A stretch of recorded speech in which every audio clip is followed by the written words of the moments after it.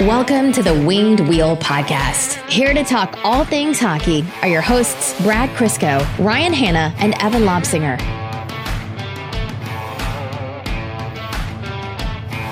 There are many reasons we should have Steve on the podcast regularly. His insight into teams we don't normally cover, his wit, his absolute top-notch sense of humor. But for me, really, it's the fact that when he comes on, it's the only time I ever receive a compliment in the entire history of this podcast. Yeah, I should have briefed him beforehand. He can't be doing that. He gave me 2 this episode. I'm going to ride that high for a month. Evan and I have worked hard to cultivate a culture of pure toxicity and pretty much a vacuum for any happiness that might be left in you. And we've done a lot because you used to be super happy, super positive, always saw clearly, and we didn't like that. It didn't really vibe with us. So Evan and I, we worked really hard to form you into an objectively worse person. And here's Steve being nice. Anyway. Oh yeah. We pre-recorded 2 interviews for this podcast. Steve is the one you'll hear first. And, it's funny because with most other guest stars, we make sure we take the time to be respectful of their time. We prep, we send them our notes in advance. We discuss what we're going to talk about. We go over the whole thing. And with Steve, it's just immediately like shooting the shit about something that is absolutely not relevant to the topic at hand. We were looking up backup goalies for the Avalanche in the early 2000s, I think, right before we hit record.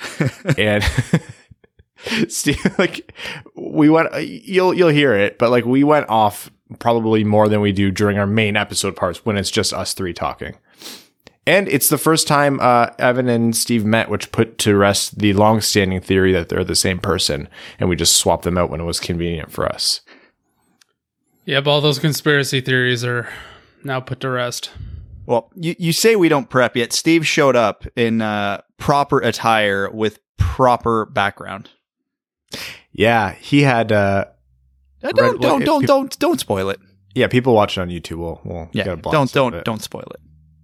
Meanwhile, we're not. Look at what we're wearing right now. I have a Hockey Night in Canada sweater on. You have a Whalers t-shirt on, and Evan is buck ass naked. It's true.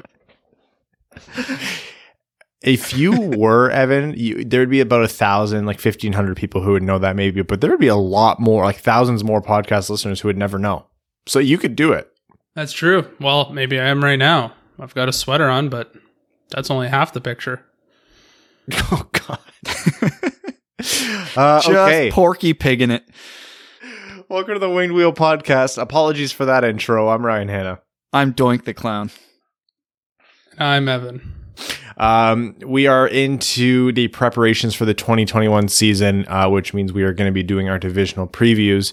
As we mentioned last episode, we're going to have a little bit of a different schedule for the next week or so before we re-normalized. We are taking a little holiday break. So Sunday the 27th, when you usually would have had an episode, there won't be one. And we are going to be recording instead and posting for you around the 29th-ish, that part of the week. So that is our one episode a year we take off. Yes, our break. So from time of posting this, we are taking 6 days off. And even then, we've recorded 3 straight days now for 2 different episodes. Yeah. It's like the draft all over again. Oh, God, yeah. Remember when we thought that'd be a couple hours? Because we were doing 1 episode a week there, but we were doing a midweek Patreon every week. So literally, this 6-day gap is our longest of the year. Hey, man, I'm pumped. I will cherish that 6 days. You know what's going to happen, right? Yzerman's going to name Larkin captain and at the same time somehow acquire Shane Wright. Don't ask me how. And he's going to do it on the evening of the 26th. And we're going to have to record an emergency podcast. No, I'm fully prepared to record an emergency podcast on Christmas Day at this point. Yeah, it's just what I expect. On this episode of the podcast, we will be covering the North Division, which will explain our guests for this show. In addition to that, we will be talking about some news from Yzerman's press conference today, some rule changes, which has Brad over the moon, and the introduction of ads on helmets. So, meaty episode today. Hopefully it's enough to hold you guys over through the holidays. What do we want to start with? Do we want to start with Steve? Can I start with something? Yeah. For those people who are interested, we are starting up fantasy. The invite has gone out to name level sponsors, as well as some of the longtime patrons who've supported us. So if you don't check those messages very often, I would recommend doing so. I think it also goes to your email, but I'm not sure. So please get into that as soon as you can. We're just trying to gauge interest as early as possible to open up more leagues to make sure we can get everybody included who wants to do it. So the sooner you join, the better. We already have 4 people who joined, and I literally sent it 5 minutes ago. So the sooner you do it, the happier I will be. Yeah. So that may not improve my odds of gauging interest, but please do it. But yeah, it's always a ton of fun if you haven't done it before. I'm always second place, and I always get crushed in the finals. So yeah, hopefully we can get a couple leagues going, and it's a lot of fun. So please look at that. Yeah, and that is our Patreon league. So for those who are wondering how you join, take a look. We always open up these fantasy competitions, whether it's fantasy hockey or we do a March Madness bracket, which didn't exist last year, for those select tiers who are included in that. So, yep, like Evan said, check your Patreon messages. Okay. Let's jump into an interview, our interview. I don't know. It's not really. He's our friend. He just comes on the show. Our segment with none other than Steve Dangle of the Steve Dangle podcast, Sportsnet, that one commercial with Mark Savard. What else? What other titles can we give Steve that I'm not doing him justice for? Charity, penalty shot, sniper. Yeah, that was a little tough on him. That was maybe a little bit mean. I'm a little curious how he knew that my senior A stats, because I know he hasn't listened to a podcast to have picked it up that way. Did he just accidentally stumble across my elite prospects page one day or something going down? He was actually a season ticket holder of the Milverton Drives. He was at the Fish Fry, actually. I don't. Oh, he's that one. Him. He's the one guy. Oh, he's actually a scout for the Leafs, Brad, and he was sent out to scout senior A games. Oh yeah, no wonder I didn't get a call then. Yeah. All right, our segment with Steve Dangle. Enjoy, and if not, sorry. So Steve's about 6 months into fatherhood when he was in the middle of researching like AHL triple backup goalies, and I was like, "Hey man, how's Leo?" He goes, "Good." Anyway, Steve Lankerman is. Hey, listen, guys, I'm really sorry. I had a shower before this, so I haven't gelled my hair. I don't look all dolled up. You mind if I put on a hat? Okay. Okay, here, just let me. Oh man, that thing is dirty. That is older than all of us. It's my dad wrote my name on the inside of it. Just so you wouldn't forget. That's amazing. So all those times this has gone disastrously. So all Barely those times fits my head. That's why I got to put it on the last notch. I have to ask the weird question. What does it smell like? That's got to be a special level of must. It's quite. It smells like a basement. So I would say, yeah. I can only imagine what the comments are going to be on this episode's YouTube video. Like a minute and 10 seconds in. You read them? What do you? Right? We've been trying to tell him to stop for his own mental health, and he won't. No, yeah, I can't. It's really bad. I really do need to stop. I mean, that has like a war. Can they? It's sometimes quite bad. It's That hat looks like the Red Wings last season. Yeah, it does. I'm big into that oversized logo, though. Yeah, it's such a good hat. It's a great hat, but it has seen some miles. Yeah, I think I might have a championship hat somewhere. I'd have to look. Doesn't matter. I'm on your show now. Is this the first time Steve and Evan have been in the same room together? Yes, I thought you were fake. True. I didn't know who you were when I turned the stream on. Hey, like I said before, this whole work from home COVID situation, I have to show up to things now because there's no golf, there's no snowboarding. I have no excuses anymore. I just immediately saw that you weren't Ryan and was confused. Yeah. I didn't like it. But now I've warmed up to you. Thank you. You have a very calming presence. Thank you. Meanwhile, my spastic, are we ready? Is OBS running, Evan? On that note, the Winged Wheel podcast featuring Steve Dangle. It's been a while. I think it's been like a year. Yeah, it was I did the Kitchener book signing at Klutz and Chara, and then I came on and told the Taylor Hall macaroni and cheese story. Right, which has got some legs. I still go back and listen to that thing. I like it too. I'm a big fan of my own story. I mean, it was a pretty great experience. Well, long overdue. Everyone, Steve Dangle is back. He is here to be a punching bag on behalf of the Toronto Maple Leafs, which we now feel bad for because he's wearing a sweet Red Wings hat. And as in addition to that, he has a still in the box Steve Yzerman lifting a Stanley Cup figurine. Figurine, is that the right action figure? No, not action figure. How dare you? I would just say figure. Figure, right. Child's toy behind him. So he's... Hey. No. Bad. Okay, the one thing we have, Steve can probably close to honestly say, is this probably isn't the room with the most toys in his house anymore. At least it won't be soon. No, I got my son beat. No way. There's like 50 of these things, man. And you haven't even seen the shelf. Buddy, it's been 6 months. Your house is going to be overridden by toys within a year. You have no idea the toy apocalypse that is coming. He has no money. I have all the money. But your family members do. Your parents do. Her parents do. Your grandparents do. Everybody else has money, and they're all going to make noise. It's not even all NHL figures. This is a Doink the Clown that I got from the flea market for $1. Steve. It's kind of terrifying, right? Yeah. It's a little bit. Yeah, I don't. Behold Doink. I don't like that. No, I don't like that Doink at all. Was a terrifying wrestler. I'm pretty sure he's still going. Or died? I'm not sure. Don't let Leo see that till he's an adult. He won't sleep well for at least a week. No. Brad, what that Doink figure looks like is how Evan and I view you most days. Yes, that's fair. He's jacked, to be fair. No. Just Thank from you, the Steve. shoulders Thank up. you, Steve. The toy. I meant the first ever compliment I've gotten on this podcast. Wow. I mean, you did score a goal at, what was that? Like Triple C seniors? What was that? Jeez. 2 goals. Thank you. Comes on our podcast. 1 preseason, 2 regular season in 5 games played.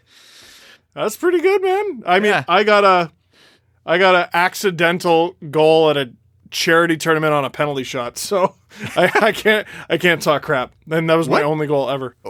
Steve, I'm not okay. Look, and I'm all for you and your growth in the game of hockey. I've watched it. I've been so proud of you, but I just need to know what transpired on the ice where you were awarded a penalty shot. I think the other team was being very generous. So we actually did really well that day. Adam Wilde invited his beer league goalie, and he was just a brick wall. But for whatever reason, the second game we just got filled, and we were losing 8-2. And with like 30 seconds left, this guy takes a clapper from the blue line on purpose, and it's a charity tournament. You're not allowed to take slap shots, so they award us a penalty shot, and my buddies tell me to go. So they were doing it as charity. But the goalie was legitimately trying to stop me. And I was like, hell yeah.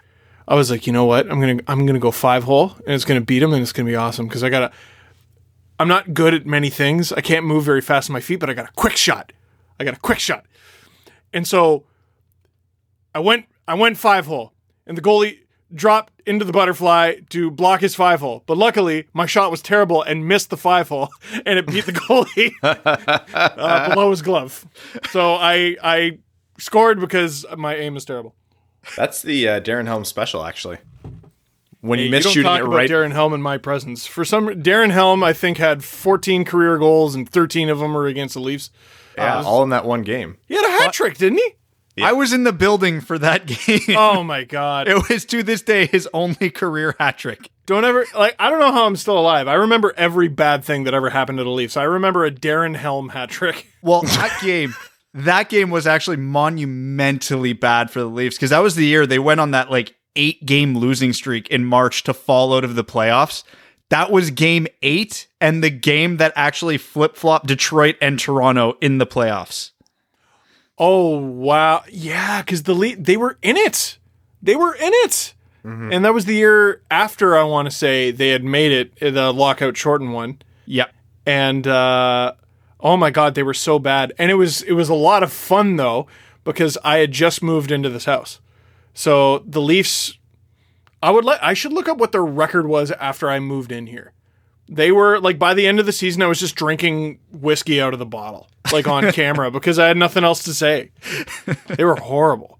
So, speaking of the Leafs, I love that we had to basically, like, twist your arm 11 times over and kidnap Adam to convince you to come on tonight specifically. We gave you, like, 12 hours notice, and we've used the first 8 minutes just to ridicule you. We also made fun of Brad, so, you know, it's worth We did. it. We tempered it a little bit. Oh, God. And Doink is on the screen again. Yep. The Leafs, Leo being the high point of your year and the Leafs being the constant low.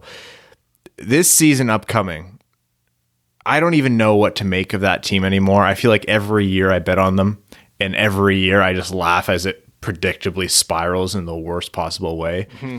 Is this 56 game only playing against Canadian teams, weird, wacko COVID season beneficial for the Leafs, or is this going to be even more shot on fruit for Red Wings fans? Well, I think I remember was it 04? Yeah, I remember the 04 Flames.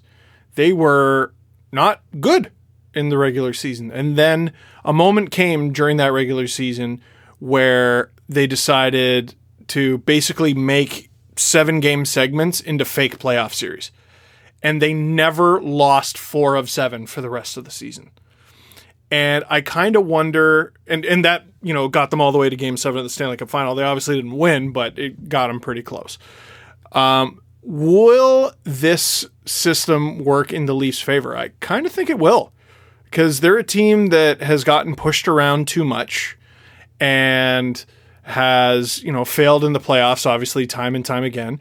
And now you're going to remember, guys. You're going to have to play the Oilers for 10 games each, and you're going to have to play the Flames the same, and the Canucks the same, and the Sens the same, and the Jets the same, and the Habs the same. And it's not going to be fun. It's not going to be fun by the end of it. There's going to be nowhere to hide. It's going to benefit the Leafs to have to play against both Kachucks that many times. That's what I was going to say. Like, they're going to get real sick and tired of looking at both of those two guys night in and night out. Yeah. And they're going to have to get up for games more often than, you know, they could just let their skill carry them through some games where they didn't really get up for them. Right. And you might say, well, wait a sec, you know, this is actually not to the Leafs' advantage at all. If this is the thing they struggle at, you know, why would you look forward to this format? They need to get better at it. They need to get better at the battle, basically. And what this current format is going to allow them to do is either do it or don't. You know what I mean? If they can't do it in this current format, I mean, how do you go forward with this group? You can't possibly, because you know they can't do it unless they do. I am I'm optimistic. I think they're going to do very well. Everyone's anointing them the winners of the division already. I think that's a little ridiculous. Like, have you never seen these guys? I kind of hope they don't. Like, I kind of hope they actually struggle a bit and have to, you know, get some scars. But ultimately, I want them to make the playoffs. Obviously, I mean, it'll be good for them. I mean, my gut feeling with the Leafs, and you nail it perfectly, that they have to do something uncomfortable to be good. But I still view them as by far the most skilled team in Canada. So I think they have that. But every team in Canada seems like they beefed up on the agitators. Montreal just went and got Josh Anderson. Vancouver overpaid for an entire bottom 6 of Pistons. Calgary and Ottawa have Kachucks, and Winnipeg's always a tough team to play. I mean, it's pretty much Edmonton and Toronto that are the skilled teams. So if they do well, they're going to do really well. If they do poorly, they're going to do really poorly. Even Edmonton's got Nurse, who is a problem, Cassian, who's a certified lunatic. Like, it's they're not a fun time. You don't need to be the toughest team in the world. The Lightning aren't the toughest team in the world, but they have a couple guys who are problems. Like, you got to at least be able to stick up for yourself. I'm not asking the Leafs to be the Broad Street Bullies. I'm asking them to be able to stick up for themselves, for crying out loud. I think what did I term it? The boomer window this season with Simmons and Bogosian being added to the Leafs. Because all I heard from like my buddies' dads were like, "Oh, this team's too soft." Blah blah blah blah blah. So now they've got some sandpaper. If this is not the boomer window, then I don't know what is. Wait, you're saying this is a team that boomers will like, not that Wayne Simmons is a boomer, right? Yeah. Correct. Okay, yes. We're the same age. Adam and Wayne Simmons played hockey against each other. Yeah. He's this is the year where Toronto's listening to the peoples whose tweets are automatically always hidden by Twitter, where you scroll down and say show hidden replies. Yes, cat is the profile picture, and I see you. Yeah. I've seen you in my mentions, and then I don't anymore. A lot of whenever Sportsnet tags me in something, is a lot of this is an account you've muted. It just keeps going. So is it working for Sportsnet that causes you to not go gray? Because you said you remember every bad thing that's happened to the Leafs. Yeah. We remember every bad thing that's happened to Detroit, but 4 cup wins will keep your vitality going. Yeah. So how are you alive? Well, I get basically the sides of my head shaved, and it's getting shorter and shorter and shorter because I am going grayer and grayer and grayer. Even my beard that sucks when it grows in, because it basically doesn't. We can't all be Brad. He's got such a thick, lush mustache. Get out of here. Yeah, annoying. It's offensive. I find that offensive. All right. I'm sorry. I apologize. How did I get here? Oh yeah. No. If I've talked about this before. Like, if I didn't have this outlet, if I didn't have this YouTube channel, this podcast, my job at Sportsnet, I would 100% be that insufferable, annoying person at your office. And maybe the person listening, I mean, you're the one listening to a hockey podcast right now. Maybe you're that person. Yeah, you definitely are. Oh, yeah. Yeah. You jerk. Like, well, I guess I'm talking about an office setting like anyone's been in one since March. But yeah. Thank God I have this outlet, because like it kind of forces me to get it all out. You know what I mean? It's therapy almost. Oh, yeah. No, there have been videos where I'm like, I am not sleeping on this hanger. I'm doing it tonight, and I'm editing it, and I'm uploading it, and that's it. Man, my team. Okay, quick off the cuff. You're not allowed to legally say no to this. What are your bullshit predictions for the North Division standings at the end of 56 games? I think what I said in my video was Edmonton, Calgary, Toronto, in no particular order, sorry. Edmonton, Calgary, Toronto, Montreal. That's the playoff teams. Yeah, I like the Jets. I like them. Vancouver took too much of a step backward, I think. The Sens are the Sens. Sens are the Sens. You know who I was actually really liking what they were doing, and Eric Engels completely turned me off of the Sens, because he was like, basically, with the Ottawa Senators, and everything that's gone on with them the past few years, you need guys who can jump on grenades. Mark Borowiecki jumped on the between two ferns grenade and did that stupid interview with Eugene Melnyk, right? So he jumped on that grenade. And Jean-Gabriel Pageau jumped on other grenades. And Bobby Ryan, I'm sure, jumped on some grenades.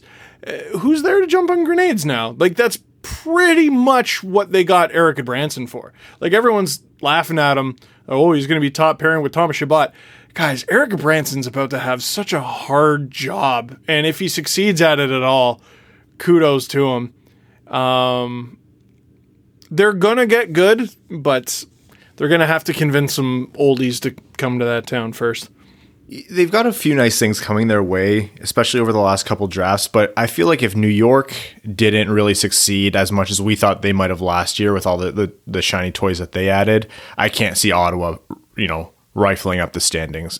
Leaving Vancouver out, it's not bold. Like, I agree. They took steps backwards, and they haven't built a good group around 2 superstars. But that would suck to see no Pettersson, no Hughes in the playoffs. And those guys are so special too. Like, who knows? Like, maybe that's enough. It's just those two take a step, and then you couldn't possibly get more out of JT Miller? Could you? There's Like no that way. guy. No. That guy received heart votes. Go look on Hockey Reference. I saw. And maybe he shouldn't have gotten them, but that's how good he was. So like Pettersson has more to give. Quinn Hughes has more to give. JT Miller, how do you possibly have a better season than he had last year? And then you're supposed to get better. And you lose the best goalie in the world, and you lose a top 6 winger in Tyler Toffoli, Well, I'm like, and you lose Troy Demko Stetcher. was not good last regular season. Like he was unbelievable in 3 games in the playoffs. And like JS O'Ban went like 11-1-2 over a 14-game stretch with the Leafs. Like goalies get hot, man. Like What a callback. Wasn't Oban? No, that was Abisher. Abisher was a backup for a while when they got blown out by Detroit. I mixed up those names. Abish. He was Colorado in 02. Yeah. Oh, that time he got blown out. I was by thinking the Detroit. Montreal one. Yeah, I was Like, I don't know if that's right. And We'll fact check that one. I did a deep dive during the spring of COVID. It was like a biggest dang it's in NHL history, and I did the night Detroit beat Montreal 11-1. Oh, yeah. And you talk about like what a bunch of bullies! Like the gentlest bullying I've ever seen in a hockey game. Like Nicholas Lidstrom, like you tried. And, like just they didn't have to hang 11 on him. That was mean. Can you imagine the Red Wings scoring 11 goals on you and the crowd that you have to face while that's happening is in Montreal? Oh, it's ended up the Red Wings accidentally started the best rivalry ever against the Avalanche in a game that didn't even involve them. Yeah. Because Patrick Waugh and Av four days later, they meet in the conference final. You know what happens, but then what happens the next 2 seasons? Red Wings win the cup. Yeah. All right. We wouldn't want to brag about that in front of you too much. Yeah, I can do. I'll give you 10 more minutes, guys. He was a Red Wings fan in the 90s, as proof by the hat. He got to enjoy 97 and 98. Oh, I got the newspapers. I told the story many times. Chris Draper came to my grade 2 class while he was recovering from the Claude Lemieux hit. Mm-hmm. That was How did his face look? looking back at pictures, like kind of swollen. It was a while after. Oh, okay. I thought he'd look like a mashed potato or something like that. No, he still had the goatee. I don't think he was interested in shaving. Like he still had the goatee. I'll give you guys that for the podcast. it looked like Sidney Crosby denying he had the mumps when he definitely had the mumps. That happened. Oh yeah, and by the way, everything's gonna be good. No one's gonna get COVID. Yeah, remember the mumps outbreak? Yeah. The mumps. This is interesting. I mean, I'm just sort of like, okay, let's just be honest here. We all spend half our day on TikTok just screwing around, looking at stupid videos. You know the leaves are brown. Oh, I hate that one. Right. But I'm the all the leaves are brown person, and someone is being like, hey, there's still 5 NHL teams, 4 of them Canadian, that they don't have permission to play in their home arena yet. And I'm just, all the leaves are brown. I'm just ignoring that fact. But as of this recording, the Leafs, Sens, Habs, and Canucks do not have permission to record in their arena. The Sharks are the one American team. Oh, yeah. Fun. All right. Hockey ball. Because I'm going to circle back to your predictions of who you think is going to make the playoffs. And this might be a relevant question given an unfortunate video you had to put out recently. I am very, very, very skeptical of the Montreal Canadiens, and I don't actually love what they did. So you have them in the playoffs. So noted Leafs superfan, Steve, please sell me on the Habs. Well, obviously they were 24th out of 24 heading into the playoffs. So that's a tough look. But having seen a decent amount of them, and obviously you have too, I always looked at them and I said, they're going to have a hard time making the playoffs. They're always going to have a hard time making the playoffs with this current group. But if they ever make it, they're going to be a problem because they have players you don't necessarily want to play against. Shea Weber in one regular season game, you blow by him a couple times. Like, you can have fun playing against Shea Weber.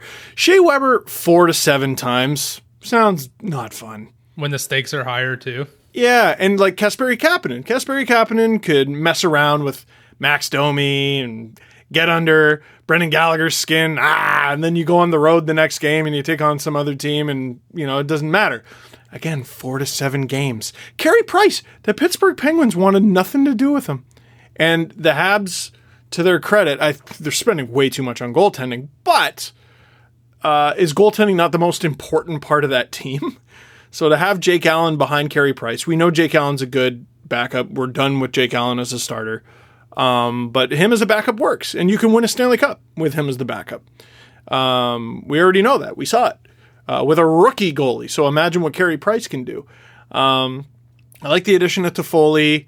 Josh Anderson is going to bring an element. I'm not convinced he's 27 goal guy. That contract's kind of nuts. But as long as we're just talking about this season, yeah. And the lead I'm burying here is they got such a young team that's only going to get better. And like Nick Suzuki's only going to get better. Kotkaniemi's only going to get better. Who knows what kids are going to make the team. Paling had a nightmare season last year. He'll come back better. I don't know what the deal with Caulfield is, but I'm still convinced he'll be decent.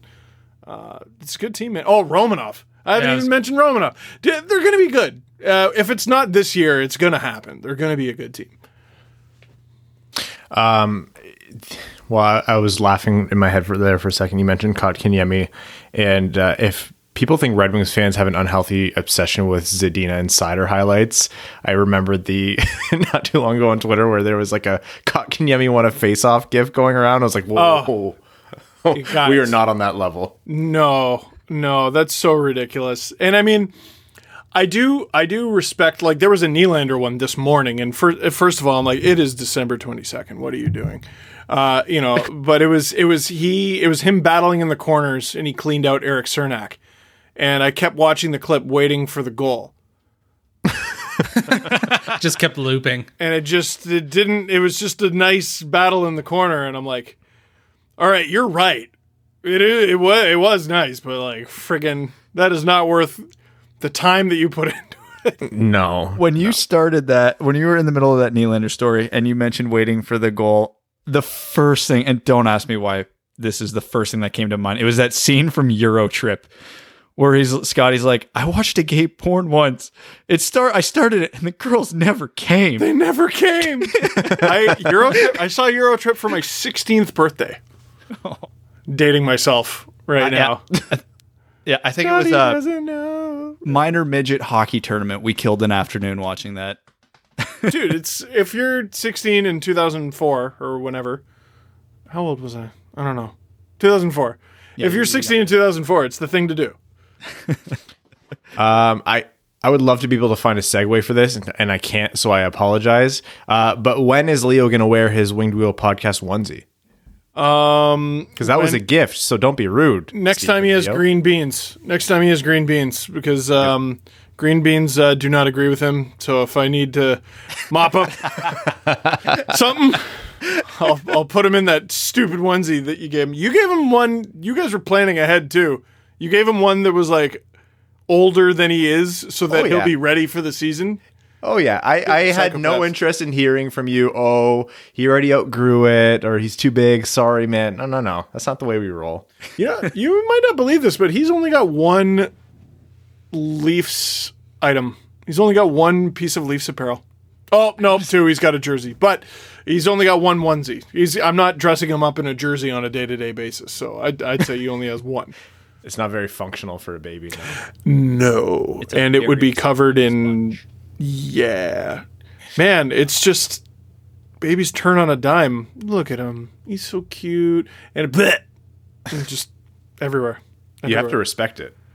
You do. I don't even get mad. I'm just like, all right.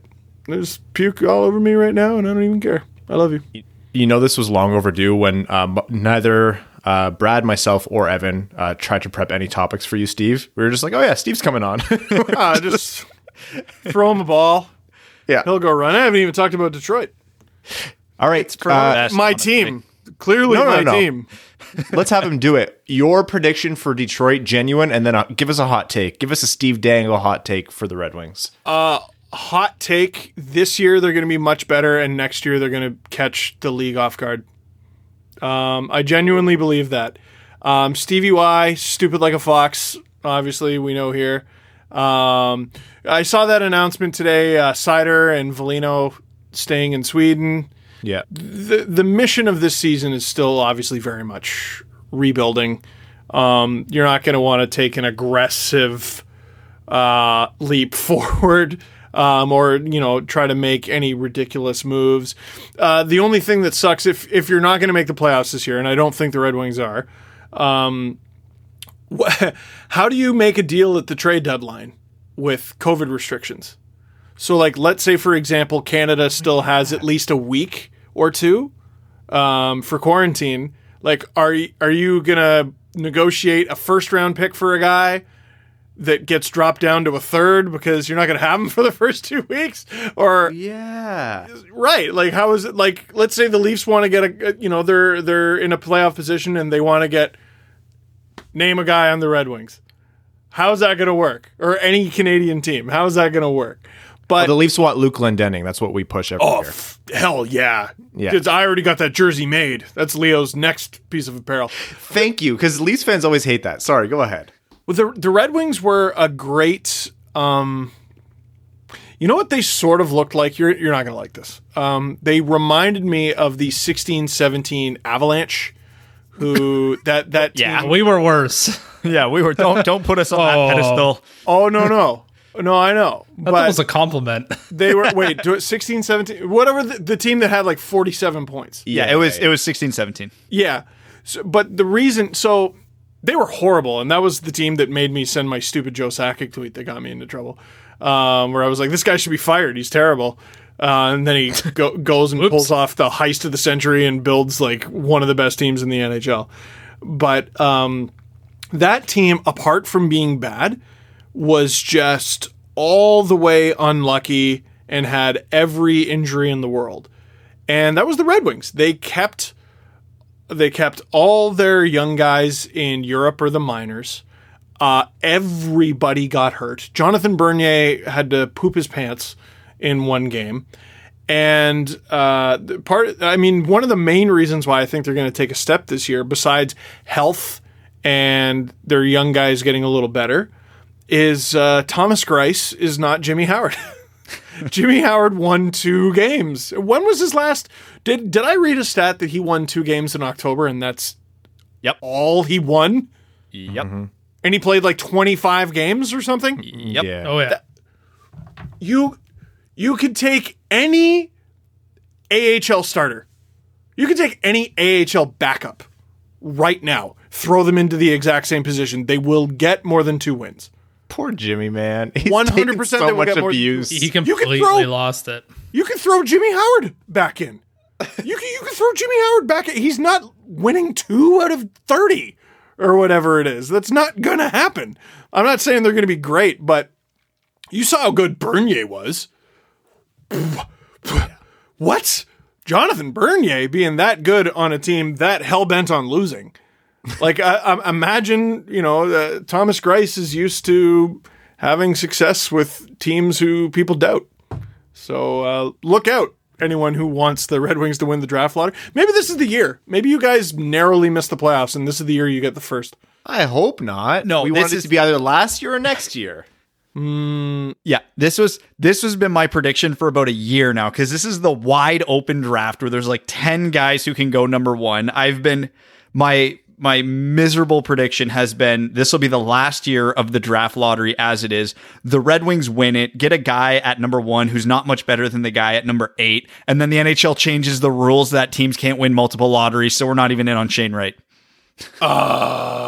Shane Wright would be great. You think Stevie Y is looking that far down the line? I think so. He's like, we're getting right. Let's just say I don't share your opinion of how the following season's going to go. Interesting. Steve Dangle on the Winged Wheel podcast to be more optimistic than Brad. A universe that we never knew existed, but hey, what's 2020 been? Steve, the next time we'll have you on is after Toronto trades for both Jonathan Bernier and Luke Glendening at the trade deadline. But until then, best of luck. We wish Leo and Mrs. Dangle well, and thanks for coming on, man. Hey, let's go 97 Red Wings. Am I right, 97 guys? Red Wings. Please. Nice. Yeah. All right. Thanks, man. And that was Steve Dangle surviving us for a good 30 minutes. So appreciate it. We always appreciate when he comes on. We know people have been asking as to when that was going to happen. It had been some time. So the bringer of the Taylor Hall macaroni story, the scorer of the shootout goal, like Brad said, and definitely not the same person as Evan Lobsinger. I really hope Toronto trades for a Detroit depth player just to bring him back. Although I'm happy he's a proponent of Glendening to Toronto because we've been unironically saying that for some time now. I mean, we don't really need much of an excuse to have him back on because we are a Red Wings podcast and he is a noted Red Wings fan. So right. Yeah. Don't need much of an excuse. He did the Montreal is the best video for charity. He shows up in Red Wings gear just because he likes it. He was also way more optimistic than at least more than me. And oh yeah, I think more than you, Ryan, about Red Wings outlook. I'm not sure about Brad. Definitely me. Yeah, yeah. So Evan, I literally said in the interview with Steve that he was more optimistic than me. Oh, I wasn't listening to you. I know you weren't. Steve has now set off another train of 50 comments an episode saying, "Can the Red Wings make the playoffs next year?" No. Which, I mean, not this 2021 season, but hey, who knows for 2022? Who knows? Yeah, really funny that he's that optimistic. Anyways, until next time with Steve, and we appreciate all the cool hats. But for now, let's talk about the Red Wings. Oh, no. Let's continue our North Division analysis. What am I saying? Yeah. Fits the theme here, Ryan. So I'm actually struggling with this division to gauge it because look at Winnipeg and look at Vancouver and look at Edmonton. Those three teams to me are all teams with really good pieces, but have within the last few years struggled to put it together, whether it's because they have lost guys or they have holes or they can never, be greater than the sum of their parts. I think I believe in Edmonton more than Vancouver and Winnipeg. I just don't know about Vancouver. Like, I really, really don't know. So, we're going to get a lot better insight in Vancouver shortly with JD's interview, which we'll be posting in a bit. I agree with most of what JD is going to say about them, so I won't waste too much time on it. Edmonton's the weird one for me. And Edmonton's always the weird one, so I know that's not out there, but we know what they are. They're the Barbie hockey team, all top, no bottom. They have addressed the depth, though. It sucks that they lost Clefbaum for the year due to that nagging shoulder injury, but they did add Tyson Barrie. Their young blue liners are very promising. Dominic Cahoon was a great, cheap addition. I mean, we rip on Ken Holland all the time. I actually really like what he did with Edmonton this offseason, other than their goaltending. But Mikko Koskinen put up a 917 last year. So not that I'm banking on him being the guy, the savior, but that's respectable. That will get Edmonton a division title if the rest of the team holds up. It's just, will the rest of the team hold up? And given how their regular season went last year, I think it will. I mean, we can all rip on them for losing to Chicago in the play-in round, but that's a best of five. And that scenario, we knew it before it started. It just takes one team to get cold for 10 days and it ruins your whole season. So it happened. It happened to Pittsburgh too. I mean, it is what it is, for two very different reasons, but it is what it is.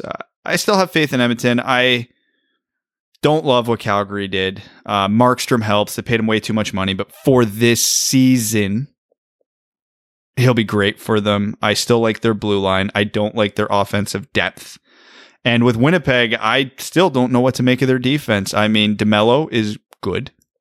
They have a couple nice pieces. Pionk was better than expected, but they don't have that stud on the blue line. And I know a lot of people think Josh Morrissey is that guy. I don't. They have some ridiculous depth up front. Bringing back Paul Stastny was a tidy bit of work. Connor Hellebuck's the reigning Vezina. I think the West is wide open, but right now, my favorite for that side of the division is probably Edmonton. I have Montreal. I'm just going to run through my very loose predictions here, and this is done with probably less prep than I would usually do for a divisional preview episode because of how much time how much notice we had to start these.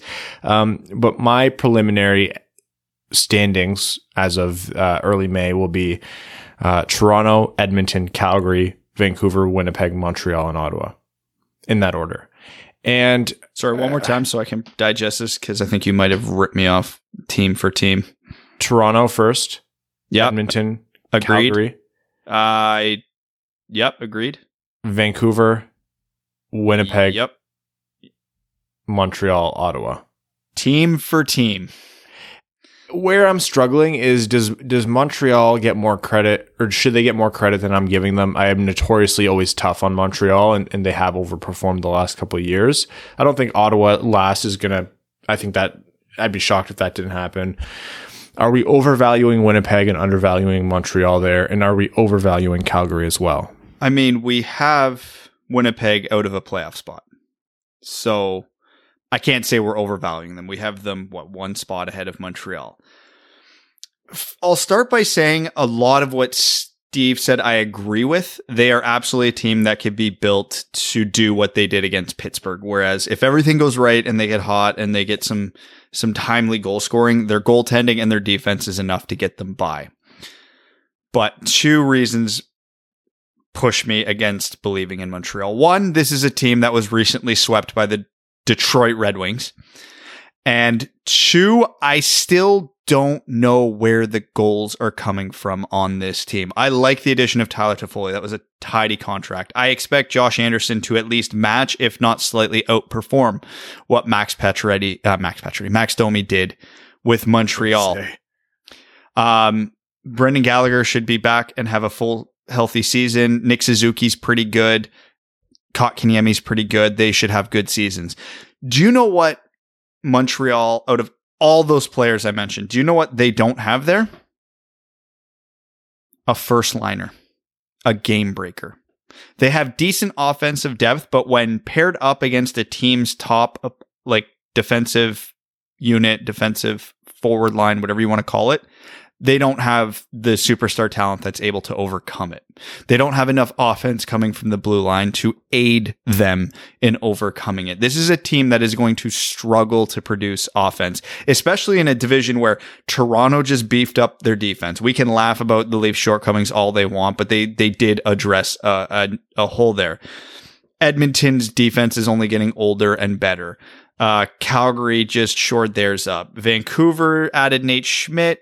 Ottawa is Ottawa. Nobody's saying that they're going to contribute in any meaningful way. So, I mean, this is not a good division for Montreal to be in as a team that struggles to score.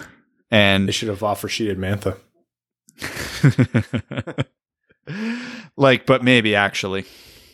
So Brad and I have identical rankings. Evan, your thoughts and your ad hoc standings for the Canadian, or the North Division. Yeah, I don't particularly remember what your orders were, so I won't be ripping you off. Yeah, we are well aware you did not listen to a word of them. I heard it, and then you guys kept going on, and then I just went back to my cap friendly. No, Evan's train of thought when we're talking is just when someone flatlines at the hospital. I need point form. That's what I need, and that's what I do at work. So that's where my brain is, and then once it just falls off a cliff after about 2 sentences. Anyways, standings. I would say I'll do Toronto, Edmonton, Calgary are the 3 for me to start it off. Ottawa, just kidding. Oh man, now the pressure's on to change mine. Or you could leave it. You wouldn't know the difference. Yeah, because I don't remember who you guys put here. Yeah. Well, I'll give you a hint here, Evan. No, don't. I don't want to. You're 3 for 3 so far. Well, I know it's 3 for 3 because you both perked up. So Toronto, Edmonton, Calgary, not Ottawa. Ottawa will be last. Okay. Honestly, I'm saying Montreal. Oh, okay.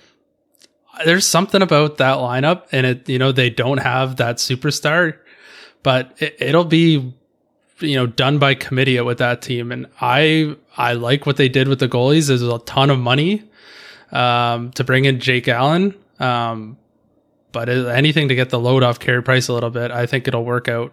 It should work out well. Their D-core, I actually really like, especially if Romanovs comes in this year. And then offense, everybody's got to chip in. That will be the key to drive that engine. So I'll put Montreal there, and then who does that leave me with? I'll say Winnipeg, Vancouver after that. But I think it'll be close. I think especially with 56 games, any of those almost any team but Ottawa has a really good shot to make the playoffs. Like if a team goes 8-1, who you didn't think would, they'll probably get in. If the Leafs, no shot at Steve, but if the Leafs go 2-8 to start the season, like it's do or die already. So I'll say that's my standings for now. But I think it could be wide open for the last couple playoff spots in the North Division. Okay. That's the North Division. We are actually going to jump over to our interview with JD Burke. We talked to JD a little bit about the North Division. We actually talked to JD a lot about EP Ringside's or Elite Prospects. Was it EP Ringside or was it just Elite Prospects? I don't know what it was under. I was following the thread on the EP Ringside, so I'll just assume that.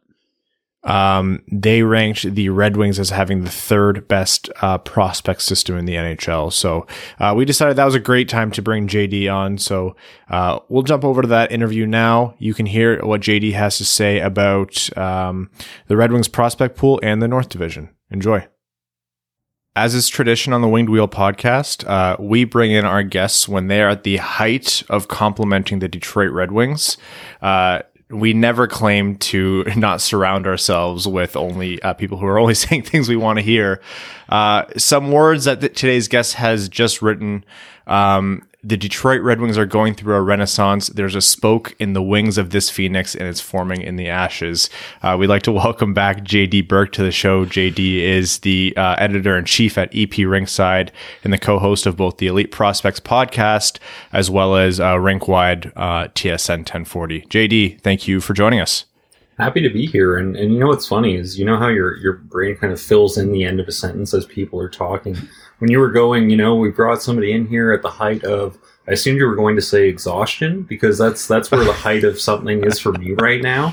Having made it to the finish line of this series, I've got one more team to write up.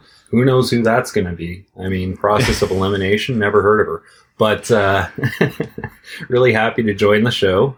Really happy to talk about the Red Wings prospects, particularly while they're still at the forefront of my mind here.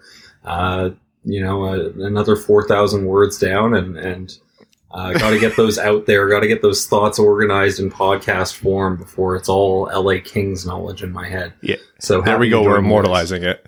Yeah. Yes, exactly. So let's dive into that, because there's obviously a wide range of opinion on where the Red Wings prospect system sits relative to the rest of the league, and you put them at number 3, which, needless to say, got Red Wings fans beyond excited, with the driving force behind that being Lucas Raymond. And you were one of the writers that I noticed going into the draft that was on the higher side of Lucas Raymond versus the consensus. So in your opinion, what separates Lucas Raymond from the prospects that would have been below him on the list? I mean, I've kind of been saying this going back to October. It's just he's the most complete winger in this draft. And he might not be the best sniper. He might not be the best playmaker. He might not have the best two-way profile. He might not be the fastest. But he does all of those separate components at such a high level, if not bordering on elite, that it creates a sum that is so much greater than the whole of its parts. And it's so easy to project his game to the NHL level because all you're doing with a Lucas Raymond is like tinkering around the edges. You're telling him to get stronger. You're telling him to work on perhaps some of his skating mechanics. But I mean, when you compare this to some of the red flags that emerge from other prospects in that range, frankly, there just pretty much aren't any with Lucas Raymond's game. And Christopher Hedlund, who scouts Europe for us, he's been pretty vocally in his corner all season. And I think at the beginning of the year, Christopher said, we need to hold Raymond in the same esteem that we do a Quinton Byfield and an Alexis Lafreniere. And as the season carried on, as we got more eyes on Raymond, as we got more cross-scouting done, that was the position that we came to hold going into the draft as well. And as much as Christopher was one of the champions of Raymond last year, Rachel deserves a due of credit on that one as well, because she scouts the OHL for us.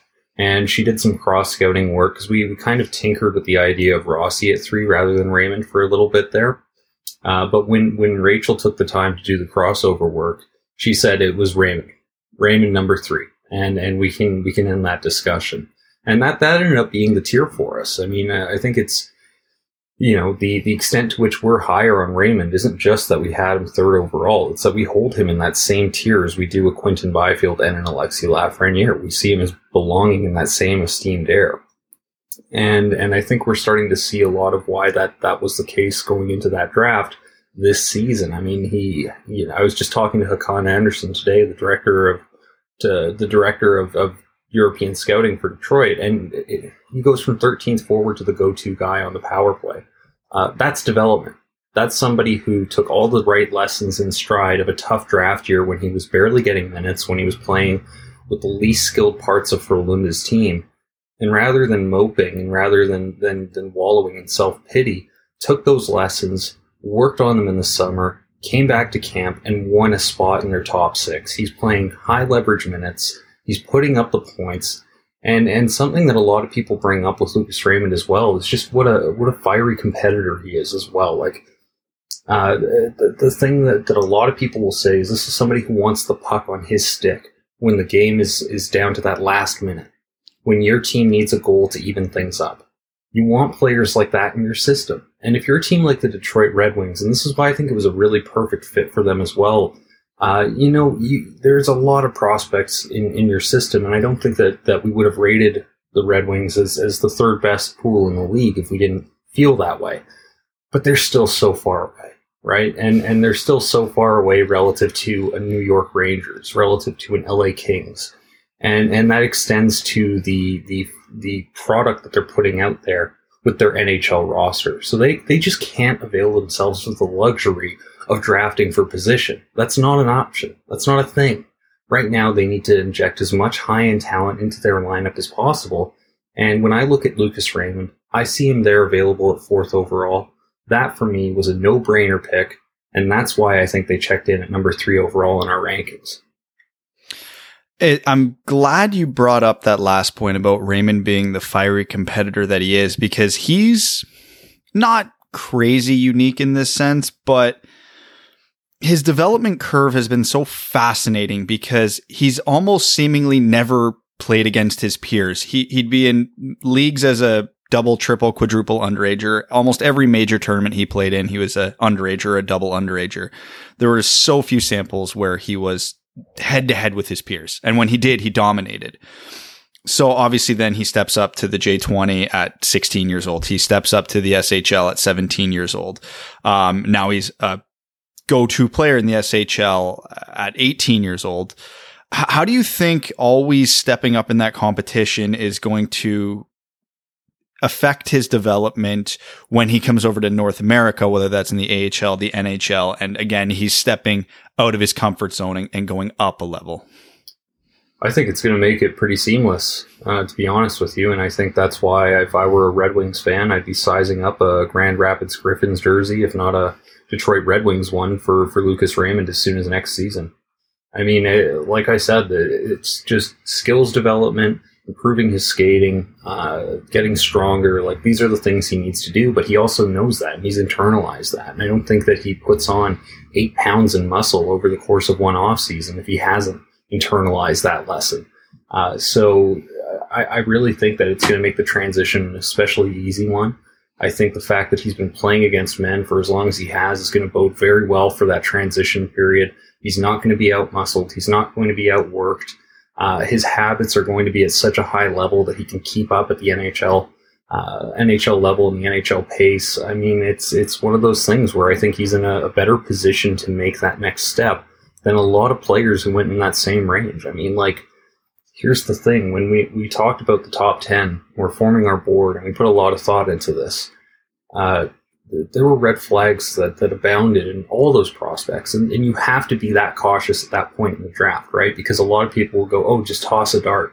Well, I covered the sport from Vancouver. If you just tossed a dart in 2017, this team wouldn't have Elias Pettersson, and they would still be in the depths of their rebuild. You have to have even more diligence at the top of the draft. And when we looked at, for example, a Tim Stützle, some of the bad habits that have crept into his game, I think it's going to be a really rough transition for him. When we look at Cole Perfetti, I think the skating and pace, that's going to make it a bit more difficult to transition to the pro game than it will for somebody else. When we look at Alexander Holtz, he's still learning those defensive details. Yaroslav Askarov, I mean, goalies are voodoo, am I right, folks? So you look at Lucas Raymond, and just none of these concerns abounded for us. I mean, I think the only prospect who would be comparable within that range would have been a Marco Rossi. But even then, there were questions about how he's going to handle the rigors physically of playing in the NHL at his size. So I think it's going to be a pretty seamless transition, and I think that provides some relative insight into our thought process behind ranking him so highly. Well, continuing down your rankings with the Red Wings, we're going to go to the complete opposite end of the physical spectrum with, again, no surprise here at number 2, you guys had Mo Seider. I think at this point, it's pretty well established who Mo Seider is as a player. Obviously, Red Wings fans have been following him closely for the last year and a half, especially this season in the AHL. I have 2 questions for you about Mo Seider. The first being is his offensive upside. We've seen flashes of skill from him, but obviously it's still pretty tepid on whether or not he'll be a power play quarterback or much of an offensive producer in the NHL level. So I'll get you to touch on that first. And then second, given the pandemic world and the taxi squads and the weird allocation of players in the NHL this year, once the SHL season's over, do you think Mo Seider's season should be done? He should be in Grand Rapids, or he should go straight to Detroit? Yeah, I mean, he's taken such a huge step forward in his development. I mean, I was really shocked when I got the intel that I did going into that draft. It was like, no, the Red Wings are going to take him at 6th overall. Like, this is happening. And I couldn't fathom it. I couldn't make sense of it. It was a full 10 spots higher than I had him. But then you think about it and you go, well, what about Hampus Lindholm? And if I'm a Detroit Red Wings fan, that's the player I look at, because I think about the Anaheim Ducks. They went through the exact same thing when they drafted him. It was too early. He doesn't have offensive upside. Every now and then, like there's something to be said for a scout who just knows his stuff and has his conviction, and I kind of appreciate that. And if you have somebody like Hakan Andersson calling those shots, you can rest assured as much as is possible at the draft, right? There's nobody I would rather want to stand on their convictions than a Hakan Andersson. His track record speaks for itself. So this wasn't a decision that was made lightly on their part. And the other thing, too, is whether he has that offensive ceiling or not. I think if you play a stable enough two-way game, and I think Moritz Seider can do that, then you are going to have the opportunities necessary to produce those points. So if he's not in the upper echelon of the NHL in terms of his points per 60 at 5-on-5, or his goals per 60, whatever, he's going to be on the ice often enough because of how reliable he is and how durable he is in the defensive zone that those points are going to come. Which is my way of saying that, no, not necessarily. There isn't a ton of offensive upside to mine there. I think he still struggles a bit with his puck skills. For some reason, he really has a hard time handling the puck on his backhand. As soon as Mitch Brown pointed that out to me, I could not see it. He's not exactly courageous from the point, which is to say that he makes a lot of short-range passes to his left, to his right. Doesn't really try to challenge or move into space. He doesn't have the sort of shot that can credibly threaten from long range. But what he does do well, and this is where you should have a small glimmer of hope if you're a Red Wings fan, is he activates into the rush. And every time that rush is going up ice, he's joining as the second wave. he's joining as a third passing option. If you do that often enough, you're going to produce points. And I say that because I saw Seider do it last year. That was how he produced the bulk of his offense in the AHL, was by joining the rush, getting into the play. Was he especially threatening from that posture? No, not really, particularly when one considers that when you're generating rush offense, that's when you're supposed to be at your most threatening. That's when shooting percentages get elevated at the NHL level. But his volume was so high that it didn't matter. And he still ended up producing I think it was the third most points per game of a U20 defenseman in AHL history. So I think that is a nice insight into what he's going to do at the NHL level, and I think we're seeing even more proof of concept of that while he's playing with Rogla at the SHL. I think he could probably hold down an NHL spot this season. I don't see the rush, though, to be honest. I keep him on the farm, keep sliding those entry-level contract years. The future is not now in Detroit. It's so far away from now in Detroit. And I think that they need to keep both eyes fixed firmly on the future. And that for me means giving Moritz Seider as much time as is necessary and living up to that Detroit stereotype, whether it's true or not, of overcooking or over-ripening your prospects. What better time to do that than now, right? Moritz Seider is not the difference between getting this team to the playoffs or not. In fact, you could put 3 more Moritz Seiders in this lineup, but I'm not sure they're there. So diligence, patience, and prudence are the words of the hour if you're in Little Caesars Arena. All right, JD. So obviously I don't think it came as any surprise to Red Wings fans that 1-2 was Raymond and Seider, where I think that your list caught most Red Wings fans off guard completely was number 3. Because if you survey 100 Red Wings fans, I think 99 of them would have put Jonathan Bergeron or Joe Veleno at number 3. You didn't. And he's not really a huge secret to Red Wings fans anymore, but please enlighten us, just how good is Albert Johansson? I'm honestly, I'm surprised that came as a surprise. For us, it's clear as day. There's honestly, if you're doing tiers of the Red Wings prospect pool, it's those first 3 players are potential core pieces in Lucas Raymond, Moritz Seider, and of course Albert Johansson in varying degrees, obviously, right? Otherwise, they would share the same number. Now, I think that what people are perhaps missing with Albert Johansson, and I tried to address this to some degree in the piece, was the connotation going into his draft year that he was something of a low upside or a safe bet in the second round, right? Somebody who was a two-way defenseman who, he might show up and make 20 to 30 points a year, something to that effect, right? But nothing too special. Whether that was a fair evaluation going into his draft year or not, who can say? But the player he is now is just so far removed from that. He's so manipulative with the puck on his stick.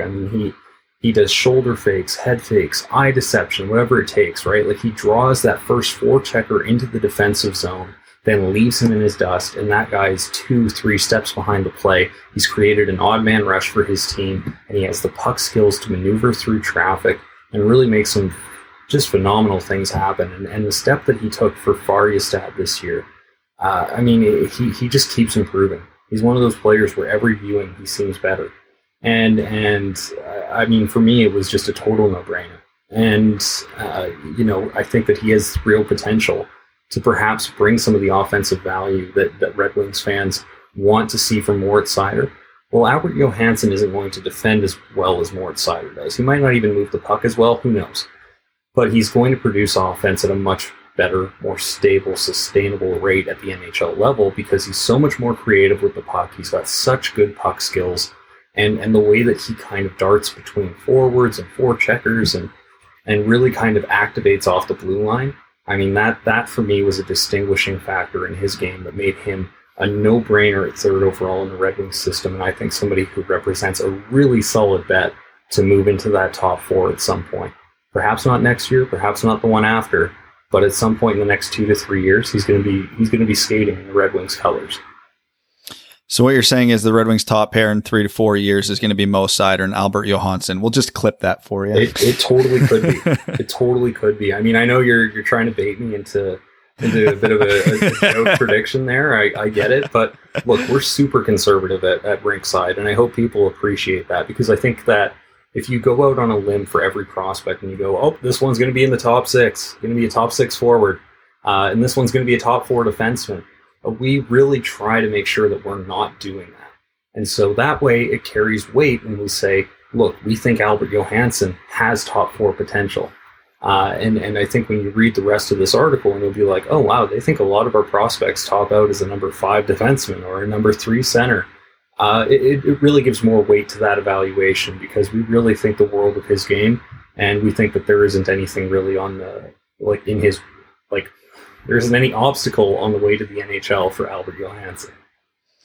Now, you mentioned that you're a little surprised that Red Wings fans would be surprised by Johansson at 3, but I think even you know that Theodor Niederbach isn't a prospect whose opinion you carry is shared very wildly. Like, even you referenced that scouts laughed at you guys having him as a first round prospect. And then obviously Red Wings fans were pretty happy when we got him in the mid to late second round. So to you, what makes Niederbach worthy of that first round ranking that you guys gave him? Well, there was one scout who wouldn't have been laughing at us. And I wish that I had made his acquaintance before the draft, because I would have felt so much better about our work and about myself too, because he's just such a happy-go-lucky guy, and that would be Hakan Andersson. And I was on the phone with him today, like I said, to talk about the World Juniors, and I got an article on the way that I'm really excited about. It's how teams are going to scout the tournament this year, and he gave me some great answers for that. But I said, so this Theodor Niederbach kid, he's okay, right?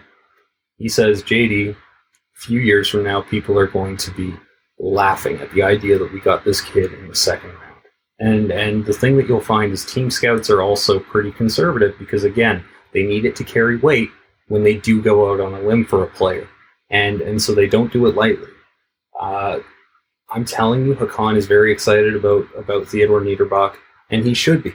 He should be. The points that he put up last year, it felt as if, and I hate to use this language, particularly in a light setting like this one, it felt like teams were gaslighting us.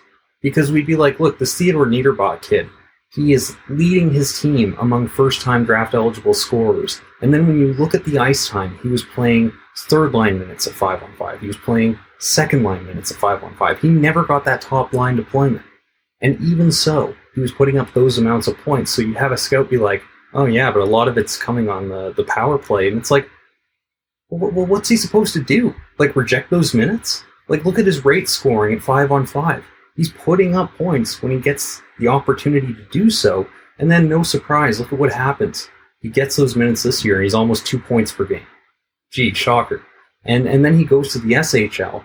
Even if the points weren't coming, he was playing about 15 minutes a night. He even got his first SHL goal. I think the thing that really set him apart for us was, we talk a lot about scout theory at Rinkside, and skating is one of the things that we really get stuck on. Because we go, on the one hand, if you can't skate, you can't play. And I think that's something that I ascribe to more than some of the other people on the team. But it is a truism I find in the sport. But some players, if they can skate at a high level at this age, they don't develop some of the habits, they don't develop some of the instincts that players like a Theodor Niederbach has to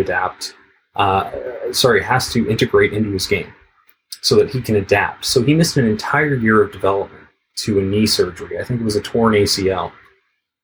He had to jump 2 levels of hockey when he returned. So he went from U16, skipped right past the J18 elite, right past the U16 elite, I think it was, and straight into the J20, and he did that.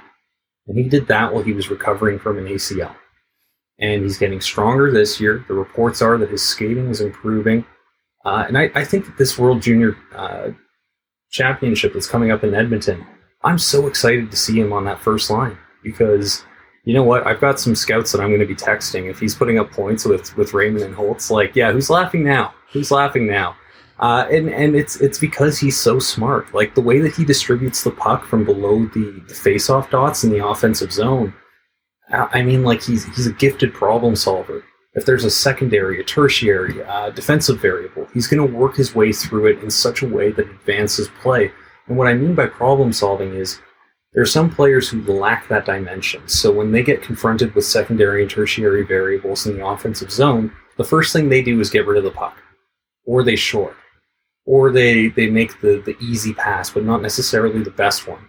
A gifted problem solver like Theodor Niederbach is always going to find the best play. And he's technically skilled as a passer. He can do slip passes, hook passes, touch passes, space passes, jailbreak. He can do all of these things and make it look easy. And when I look at what he's done this year for Frölunda, when I look at all he's had to overcome to get to that point, I think that this is going to be one of the best picks of the second round when we look back on this class maybe 2 or 3 years from now. And maybe Hakan's right. Maybe we're going to be wondering how he ever got to that point. Because the points he put up, the way he did it, pretty special stuff. So between Johansson and Niederbach, that could be 2 absolute steals in back-to-back drafts, which is, I guess, exactly why you need as many second-round picks as you can in a rebuild. Mm-hmm. Now, this has been all positive for the most part so far, obviously, because we're reading the top of the list. Now, one guy that you guys don't dislike, but he's lower on your list than conventional wisdom, is Joe Veleno. Obviously, Red Wings fans are excited about him. We know what he is. We've seen what he did in junior, what he did in the World Juniors, and what he did in, well, we'll say the second half of Grand Rapids last year. But he's number 7 on your list. So what made you want to put Veleno behind the guys we already mentioned and Master Simone and Berggren? It's just a lack of skill. And I think, like, when I say that, everything's relative. And I tried to make that point in the article as well. Like, when I say that Joe Veleno lacks skill, it's all relative. Like, he's in the top 1 percentile the top 99 percentile. Always mix the 2 up on that little scale there. Of players from his draft class. We only think about the 200 who walk the stage, but what about the hundreds of other players who don't get to that point, right? So obviously, in a non-relative sense, insanely skilled player. You don't go in the exceptional status bin if you don't have that talent base to begin with. We just haven't seen the advancement necessary to believe that he's going to bring it with him to the NHL level. He doesn't weaponize gravity, and what I mean by that is, when you're watching somebody who's going to create offense off the rush, you want to see them engage the entirety of the defensive front. So let's say you're crossing the blue line, they've got three men stacked across. You want to see a player who carries the puck in such a way as he's dragging one defenseman into the other, creating space for his winger to then slide in behind coverage and get a jailbreak pass through, right? Like, that gravity is such a crucial component. If you don't generate your offense in zone during sustained possessions, you need to show that you have the habits necessary to really weaponize your speed and take advantage of that when you enter the offensive zone. Joe Veleno just doesn't have that knack. He doesn't. I think he's a fine enough passer. I think he's got decent vision. But ultimately, when you compare him to the NHL's top distributors, when you compare him to the people he's going to be lining up against for the next 5 to 10 years, it's just not there. It's just not there at the level that it needs to be. Can it get there? Potentially, sure. I don't want to rule it out. Like, look, scouting is very imperfect, right? Like, the people who are the absolute best in this industry are only batting .300. So anybody who speaks in certainties is totally talking out of their ass, if you'll allow me that swear word. But I really think that ultimately, when you look at what he's accomplished, when you look at his skill set from where it was in his draft year, where he is now, the progression hasn't been there to give us any indication that he projects as anything beyond a top 6 center who's going to have a great work rate, who's going to work his tail off, going to be great on the penalty kill and shut down rolls. Just don't expect much in the way of offense, because we don't have any indication that he's going to bring that with him to the Detroit Red Wings lineup. So one quick follow-up on Veleno, because he's had an interesting trend in his development that I've noticed, and I don't know whether or not to put much weight into it. So obviously he had the huge weight of expectation coming into the queue when he got the exceptional status. His rookie year as a 15-year-old went fine. I don't think he met the expectation everybody had of him. His 16-year-old year was, again, fine, but then it got better. And then his 17-year-old year, he obviously kind of burst out of that bubble in St. John, and everybody went, okay, there's closer to the guy we were expecting. And then he got traded to Drummondville subsequently and exploded. And then he got to the his first year in the World Juniors. He was there, as an 18-year-old, which was good, but he was basically a non-factor in the tournament. And then the following World Juniors, he was one of their most important players. And then his first half of the season in Grand Rapids, he very clearly looked like he was swimming above his grade there. But his second half, it looked like it started to click. And I haven't been able to watch a ton of his games with Malmo this year, but most of the people we communicate with in Sweden are saying that the last 10 or so games, he looks like a much better player. So the reason I point all that out is it seems like it takes him a while to get it, but when he catches up, he seems to really get it. Do you think there's anything to that? Like he's just a slow developer, or this is just progress taking its course? Yeah, I mean, it's hard to say. I mean, different people are going to gauge progress differently, right? Like, it's funny. I don't know like how inside baseball this sounds, but like I can do a scouting report where I have no idea if the player has scored a goal or registered an assist, because I'm so focused on the minutia. I'm so focused on the inputs. I'm so focused on their skating technique, their shot technique, their passing, their off the puck support, right? So different people are going to gauge that differently is what I'm trying to say. And I think that the trade to St. John was really the one moment where it was like, okay, there's the Joe Veleno who got exceptional status. There he is. And I don't know if I saw a substantial change in the AHL, to be honest. Maybe the points started to come, maybe his luck started to turn. He's looked fine for Malmo this year. I don't think he's looked like a future top 6 NHLer, but he's acquitted himself well. He's produced well enough. His speed on that extra large surface is really, it's a nice value add there. I mean, like there might be something to that, right? Like I think he would hardly be the first player who needs to go through an adjustment period. I mean, there's two ways you can kind of broach that, right? Like there are players who, when they get into a new setting, they're all adrenaline and they're all excitement and they just go supernova. And then they put up all their points in the first 10 games and then that fades and they're right back to square one. Maybe he's the opposite of that. Who knows? I mean, that certainly is a distinct possibility, but it's not necessarily one that has crossed my mind per se and hasn't really kind of worked its way into my Veleno consciousness, if you will. So, we keep needling you on specific points here, JD. So we're going to ask for a little bit of a broader view. We always talk to the fans and the listeners about the way rebuilds go, but we have to be the first to admit that there's no real cookie cutter way for it to go. We point to cases and examples, but it seems like each team has a different path every time they run one successfully. And then every time someone messes up, we just point at Buffalo and laugh. Taking a look at, the league at large and then at Detroit specifically, what do you think are the key pieces Detroit needs to add? And are they on the right path to do that? Or does something magical still need to happen for them to kind of get back on track? So I think the first thing that needs to happen is they need to do a review of some of their North American work. Because I got to say, like, somebody pointed this out, and it really hadn't occurred to me. But somebody pointed this out in response to our Detroit Red Wings ranking. And they went, 8 of your top 10 players are from Sweden. And I was like, you know what? That is correct. That is quite the observation. Okay, interesting. And then you look at some of their past drafts, and it's like the disparity between the regions it's really something. And I think haven't placed the best bets there. So, my kind of, again, very inside baseball answer is they could do better work in North America, I think. And I think that would help them out a bunch. Overall, though, like I think that Detroit and Steve Yzerman in particular are doing really good work, and I think they should be applauded for that. Like in Vancouver, I was covering the Canucks, and it was a little bit like Mugatu in Zoolander. I feel like I'm taking crazy pills because it's like this team would be in the bottom of the leaderboard every year, and they wouldn't make any rebuild type trades. They wouldn't weaponize their cap space. They wouldn't make that Mark Stahl trade. In fact, there was rumors in Vancouver that they couldn't even conceptualize why a team would make that Mark Stahl trade for that second round pick, right? Whether that's true or not, who knows? But that was the rumor in Vancouver, right?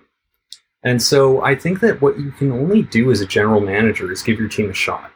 Like, I'm a firm believer in that. Like, look at Washington and Alexander Ovechkin. How many times were they told to blow that thing up? Countless times. And even I ascribed to that belief at one point. I think it was when Nicholas Backstrom said, going into that Game 7 where they blew the 3-0 lead, he goes, oh, we went into the building in Game 7 and knew we were going to lose. I was like, okay, go nuclear. This team can't do it. And then they won the Cup next year, right? And you look at the Tampa Bay Lightning. How many times did you have Pierre Maguire being like, oh, analytics are bad or whatever? And I can tell you where somebody played his high school hockey, but I can't tell you their Corsi because that would be bad. Need to blow this up. Well, they had a 10-year window, and eventually they broke through it. And I think that there's really something to that. I mean, hockey is more luck-driven than any other sport in the world. I don't care what anyone says, right?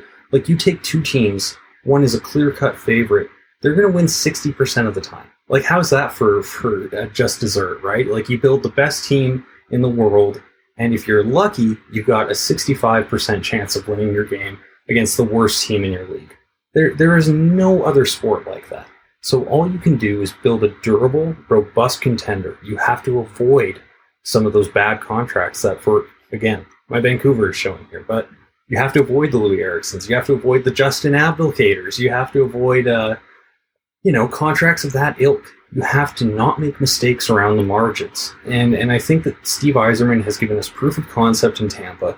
And when I look at what he's done thus far in Detroit, I think you guys are in good hands. I really, really do. I mean, this rebuild is going exceptionally well. Has it been perfect? No, such a thing doesn't exist. And who would I be to tell you what is or isn't a perfect rebuild? I'm just a dude. I think that if you're a Red Wings fan and you're looking at the composition of this group, you're saying we've got some pretty interesting centers in Dylan Larkin, right? That's a nice piece to build around. You got Moritz Seider, you got Lucas Raymond. Just keep building. Just keep building. Don't rush it.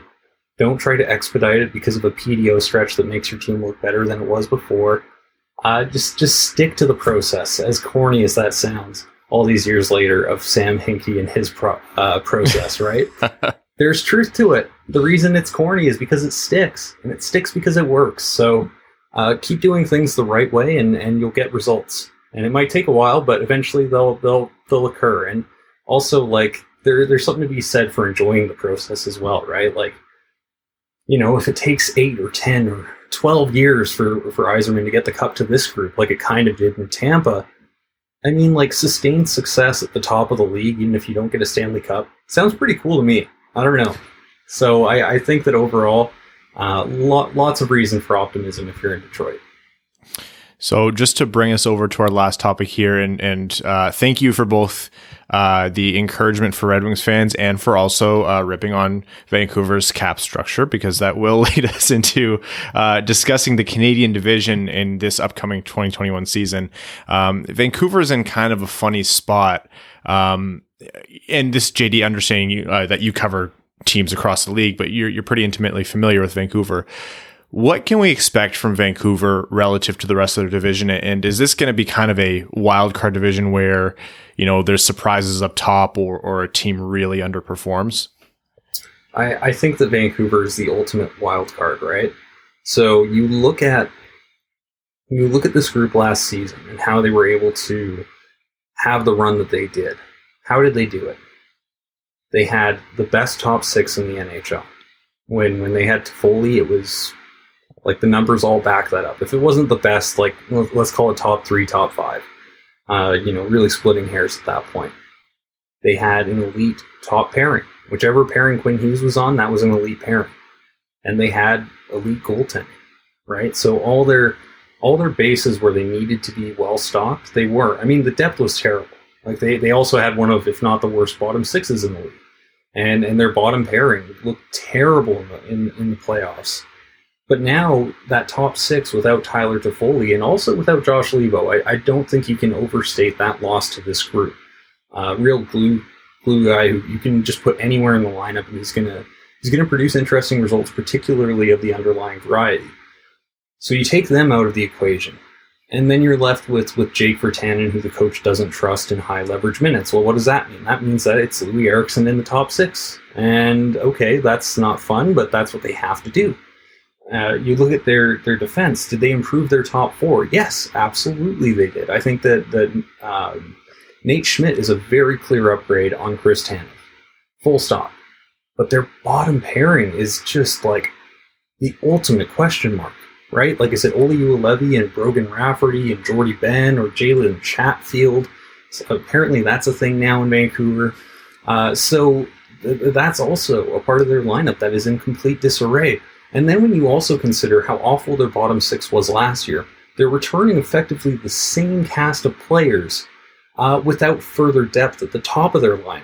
So that group is going to be subtracted from if there's even one injury to that group. So all the worst spots of this roster are somehow weaker than they were last year. And the great equalizer in goal is now gone. So I don't know, like it could be really ugly. But then again, they also have Quinn Hughes and Elias Pettersson. Like, if goaltending isn't the great equalizer, I think that those two players are. So it's really unfortunate, though, because I don't think enough is being made in this market of the fact that they effectively have to punt on the season because of how much money is invested in their bottom six. Like, there's a genuine cash crunch in Vancouver. They don't have the financial flexibility or will to spend on this group. And it's the final year of Elias Pettersson and Quinn Hughes as ELCs. This is an opportunity that most general managers dream of, and they'll never get it in their lifetime, most of them. To have two of the top five at their position making this little money, like the idea that they cannot build around this roster and add players to it. Like, never mind even just holding the line from where they were last year. The idea that they can't go all in and push their chips to the center of the table for this season, like, that is devastating. That is like a once in every 50 years opportunity that they just flush down the toilet.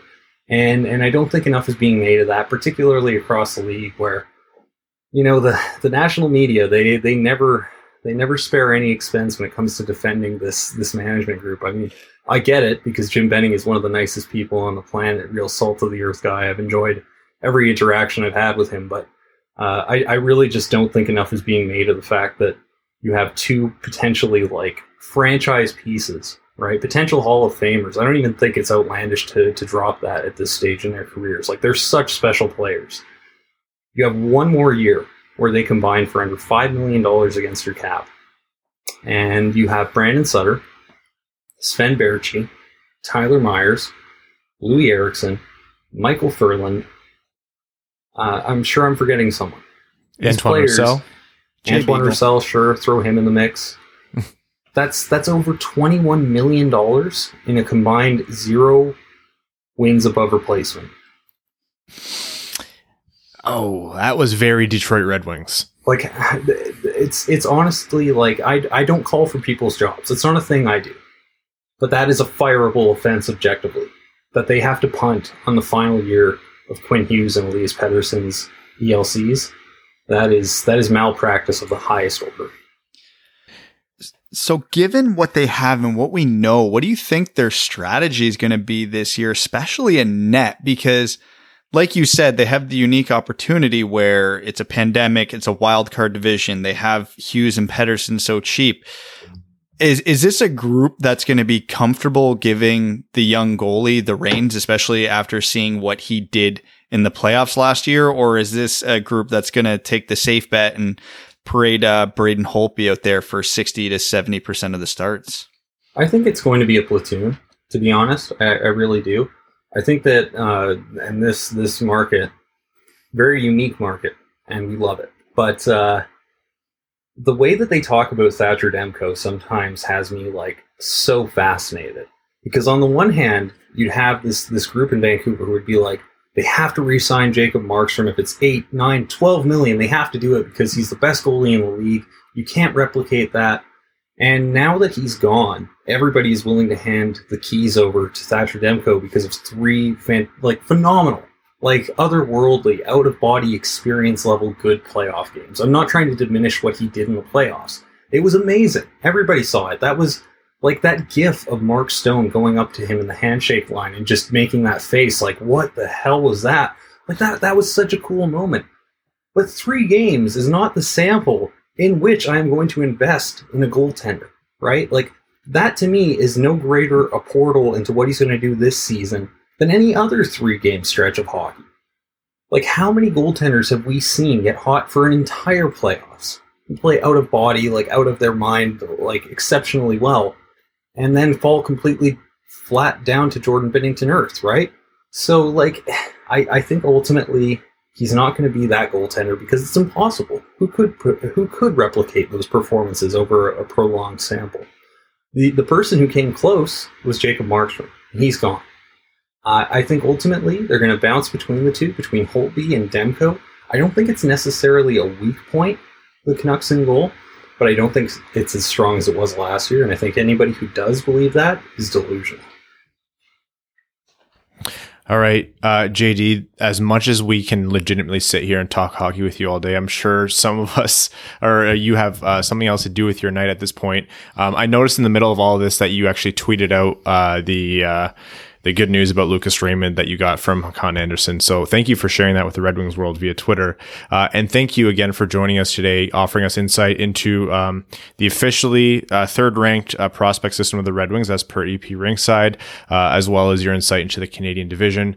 Everyone, if you're not already subscribed to EP Rinkside, we did it about a year ago, and I can't tell you how much of a resource it is for us as a podcast as we do our research. JD's work's fantastic, and also one of the most entertaining Twitter follows in hockey Twitter. So at @JDylanBurke. JD, thank you again. Have a wonderful holiday, and we're definitely going to have you back. So until next time. Yeah, Merry Christmas, Happy Holidays, and I would be happy to join the program anytime. Thanks so much for having me, and I'm glad somebody gets joy out of my Twitter handle. It's not me, so it has to be somebody else. And so thanks for your kind words, and thanks for having me. Awesome. Thanks, JD. And that was our interview with JD Burke. We hope you guys enjoyed that. Apologies if the audio was a little funny.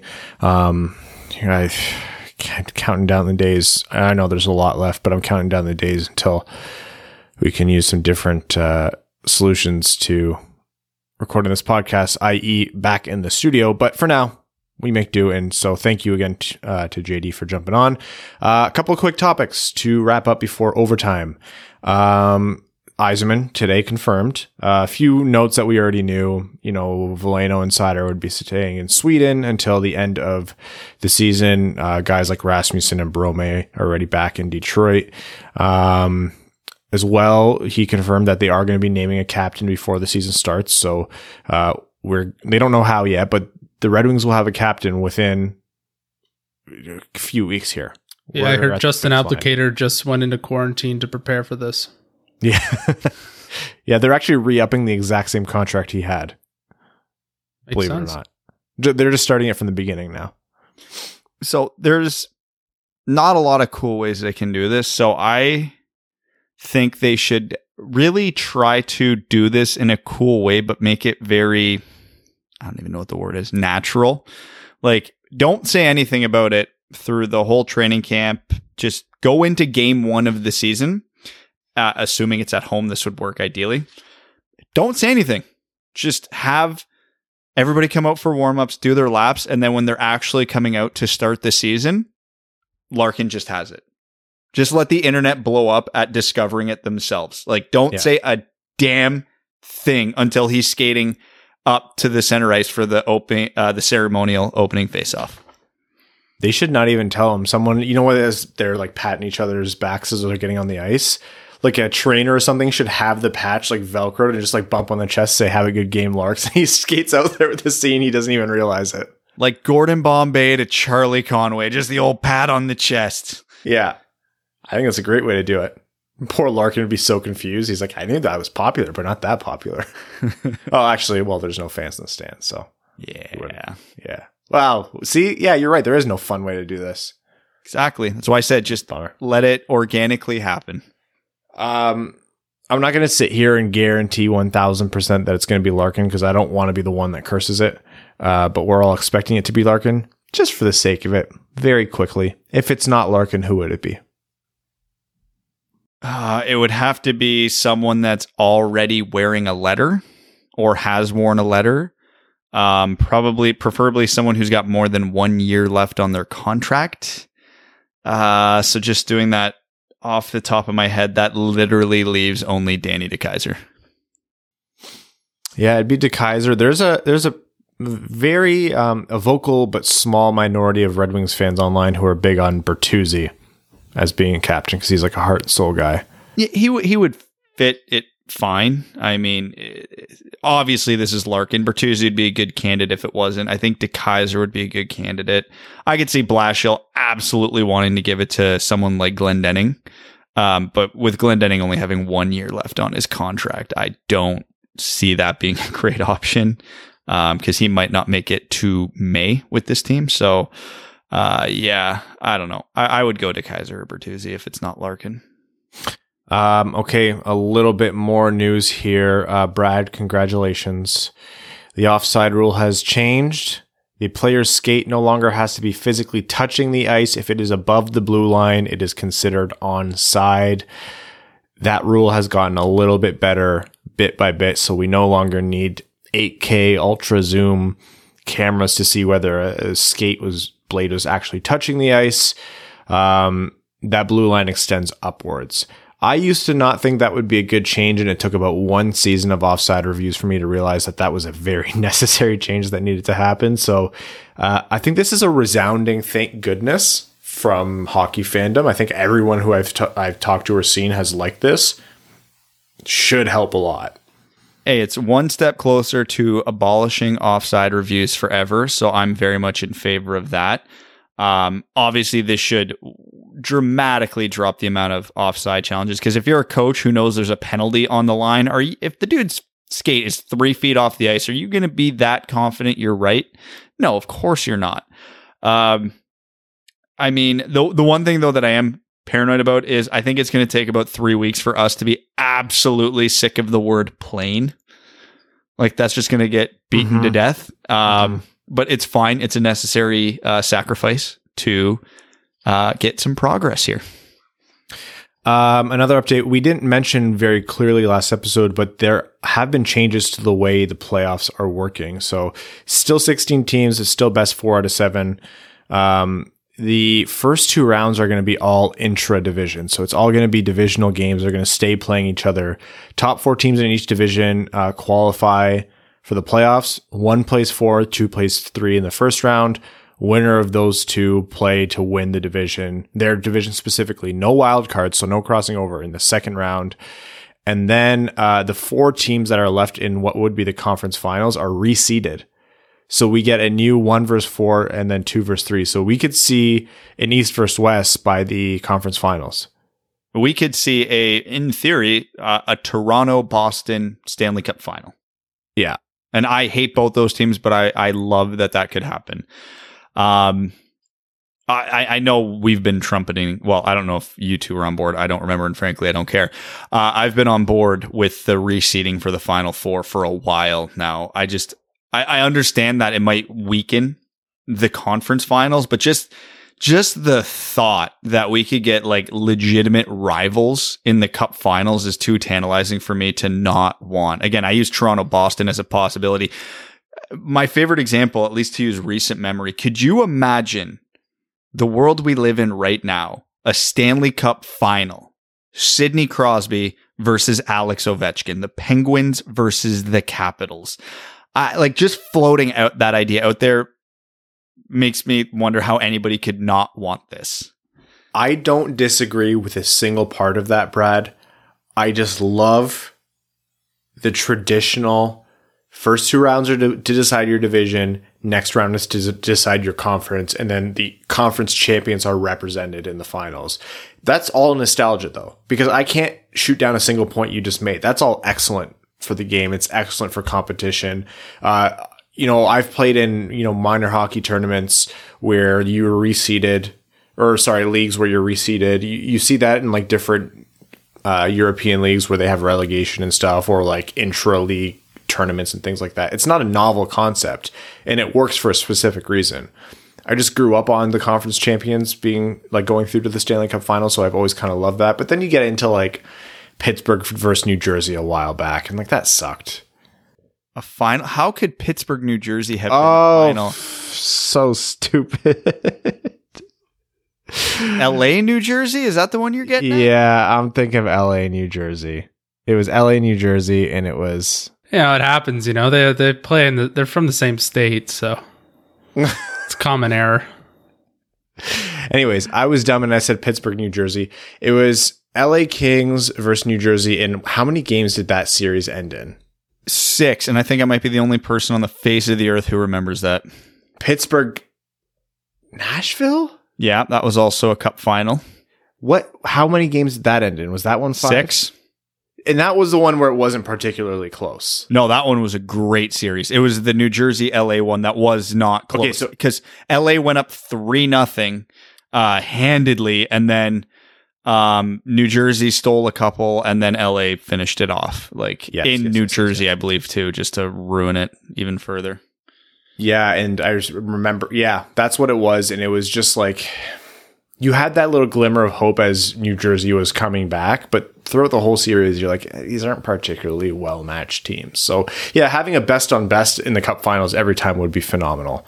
I don't know. I'd be happy if they go either way. That's the one change, like one radical change to the playoffs that I would actually be okay with seeing. Having some kind of permanent play-in system like we had over the summer would be terrible, and I'd hate that.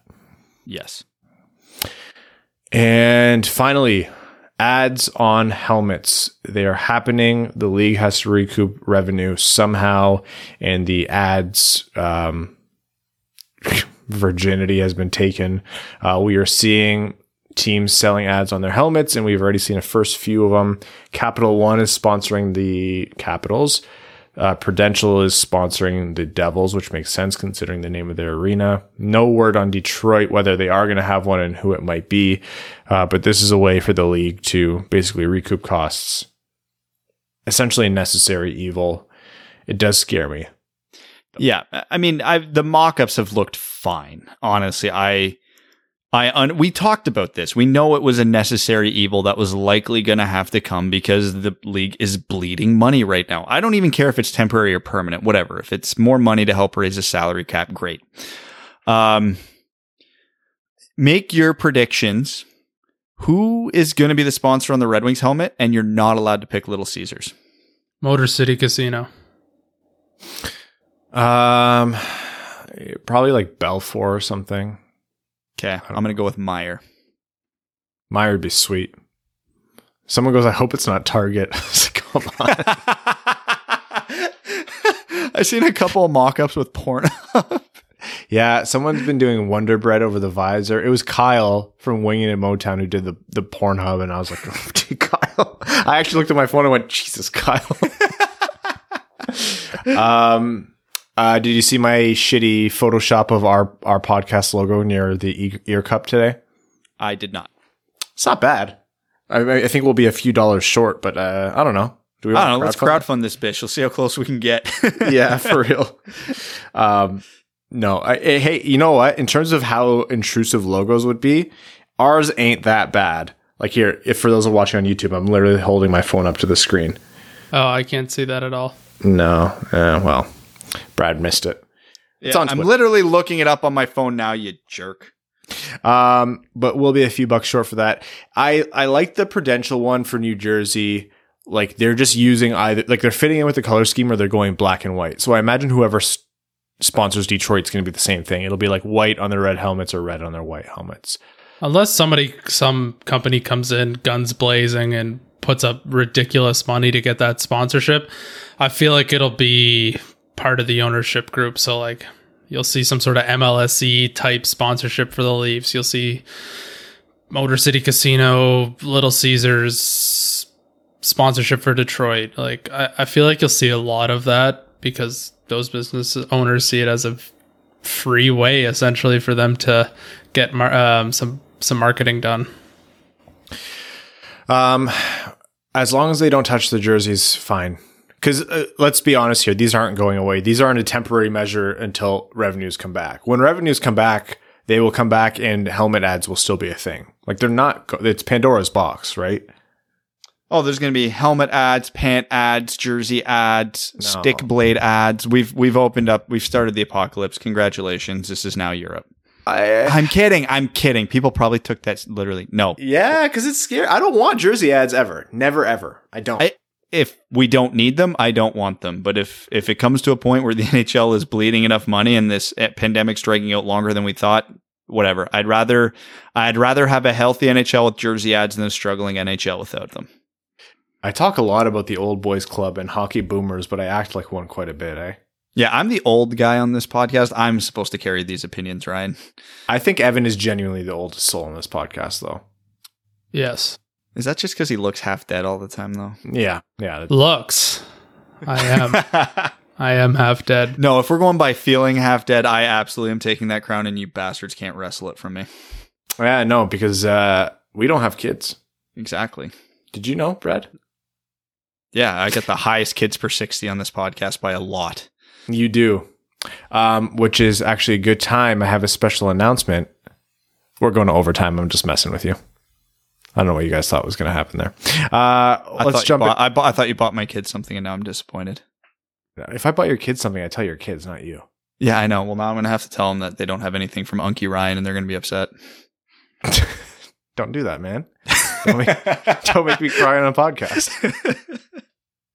Between the last episode with my friends telling me as we were recording the last episode that they were pregnant and you doing this, like these podcasts are getting way more emotional. Nothing will ever top the time where Evan sobbed. That did not happen. No, I've never seen you cry. Me neither. I've never seen him express emotion. No. Someone has to be the stoic person on this podcast. Actually, Evan is very lively when one of our dogs have interacted with him. Yes, that is very true. Okay, we're going to jump into overtime and wrap this episode up. We're going to start with, this is a midweek episode, so this is exclusive to Patreon supporters. We're going to start with Zach Tretnick. Says, hey guys, we are almost there. Little Caesars Arena has ice and a winged wheel at the center of it. There's no doubt about it. I'm ready to be heard again. With the holidays here, what's your favorite holiday cookie? Happy holidays, guys. Thanks for all the incredible content. Let's go Red Wings and pizza. Ooh. There's a lot of good candidates here. I'm a ginger cookie guy. I knew you would be. I knew you would be. A good ginger cookie. It's not too rich where like chocolate just overwhelms you. Yeah, good ginger cookie is good. Good answer, Evan. I'm a fan of just the good old fashioned sugar cookie. Sugar cookies also not bad. You know what cookies I unironically love despite how objectively gross they are? Maybe, I don't know. The ones that come in the tube, like with the little stupid Halloween prints on them. I love those too. Yeah, those are good. What do you mean hot take? That's good. I don't know a lot about baking, so I'm like, I'm sure these taste like Play-Doh objectively, but I love these. Yeah. Yakaruta says, since this is likely one of the last episodes where you've got time for stupid comments, here's mine. I'm tired of people making historical mock drafts and they put Tim Thomas or Mika Kiprasov or another goalie at the top. These guys take 7 to 10 years to come to your team. If I told you we got the goaltender of the future 7 years from when we draft the kid, you would say, how the frick do you know that? And how do you know that? You got the lottery numbers for this week? That's a great point. Goalies are voodoo and they're terribly hard to project. Look at Jacob Markstrom, how long he took to pan out. Yeah, I agree. I was just actually thinking about that off the top of my head. I'm like, 7 years, they'd be 25. That's not bad, actually. I'd probably, if at 25, Keith Petruzzelli is a starting goalie for the Detroit Red Wings, I honestly probably take it. First name bunch of numbers says somewhere out there, Don Cherry is calling around to get an estimate to repair 90 holes that he just put in his drywall after seeing an ad on a helmet. Hey, speaking of Don Cherry, sweater today. Oh, yeah. A lot of people listen to audio. It's a Hockey Night in Canada sweater. I think I speak for most of the Patreon subscribers when I say that I think Darren Helm will put up a 20-goal pace this year. Chicago doesn't have an NHL goalie. Saros and Rene weren't good last year, and unless Officer Bobrovsky can return to form, he's basically an open net. Helmer was on a 20-goal pace last season if the season would have reached 140 games. So it's reasonable to assume with a full year of playing on the Mantha, Larkin, and Helm line, he could easily hit 20 goals over 82-game pace in a much weaker division. Thoughts? No. You guys are something, huh? You, as much as this podcast might change over time, you definitely don't. Yeah, I'm gonna My answer to this is to remind myself that there was something I wanted to bring up earlier in the episode that I wanted to do as a favor to a friend. So anybody who listened to the episode last week with Lauren Gable on, I mentioned to her that like I wanted the sweater or a t-shirt that like the one Lafreniere was wearing. She messaged me today. The PWHPA's pop-up shop is back. All Adidas apparel, and it's going to be up again until January 5th. So anybody who wants to support women's hockey, you have a couple weeks to hop on it. Oh, I'm definitely getting one of those. Thank you, sir, for taking my money. I literally got something for me, Mika, and Crystal today. So my wallet's significantly lighter for a good cause, though. Cody Stark says, who is your best sleeper pick in fantasy hockey this year? Oh, you're trying to take our strategy, huh? I've got a good one too, and I'm not saying it. I was doing some looking this before the podcast, and I've got a few really good ones. I'm a man of the people, so I'll give them to you guys. I don't think he's not a secret anymore, but I think Mika Zibanejad's going to go way lower than he should, just because his counting stats weren't that big last year because the injury bug bit him towards the end of the year. But he, not Austin Matthews, not Alex Ovechkin, not Dave Pasternak, he led the NHL in goals per game last year. I am expecting, not for high picks, I'm expecting breakout years for Jack Hughes and Capo Caco. And honestly, we won't think it's that bold of an opinion, but the rest of the hockey world will. If we get 56 games of Anthony Mantha, he's going to be easily, comfortably in the top 30 of NHL scoring. Did you say Lafreniere? I don't think Lafreniere would be a sleeper. Sure he would. He's a rookie. Rookies are wild to predict. Wild to predict, but I think people are going to be making calculated bets on Lafreniere pretty frequently. And Josh also Jared Spurgeon. Nobody ever drafts Jared Spurgeon. I get him in the last round every year. Stop letting me do that. Josh Yelton says, who do you guys think the 4 to 6 man taxi squad players are going to be? Curious to hear your thoughts. Cheers. Before that, did you see the picture floating around Twitter today where it was like NHL announces taxi squad, Patrick Kane, and it's a guy with his fists up. It's so bad. It's going to be Picard or Boyle in net, Eisenman already said today. I would not be surprised if we see some like real depth free agent signings of just like career seventh defensemen just to fill that role. And I wouldn't be surprised if it's like one or two of them. And then I think we already mentioned it. It's going to be the Brian Lashoffs, the Dylan McElraths, pick Turner Elsons of the world who are going to fill those roles. Good enough to plug into an NHL game if need be, but not good enough to ever be a contender for a full-time Red Wing and too old to be worried about development at this point. I want to interject very quickly to see if you guys can guess this, because I was looking at the Yahoo Fantasy. So they're already having like their average pick number for players. Who do you guys think is the number one person picked the highest on average? It should be Connor McDavid, but because you're saying that, it's definitely not him. It's not Connor McDavid, and it's not Leon Draisaitl. Oh. Okay. It's not Ovechkin, is it? It is not Ovechkin. Ovechkin is actually averaging 6th so far. Nathan McKinnon? No, it's not. What's going on? Okay, hold on. I know. Hold on. You guys know. Come on. Pasternak, Marchand, Austin Matthews. No, Matthews is 6.9. Nice. Okay, now I'm actually getting curious. Hold on. So is it? He's a forward, obviously. Yes. Yeah, it is. Okay, Eichel? Nope. Eichel is averaging 10.3.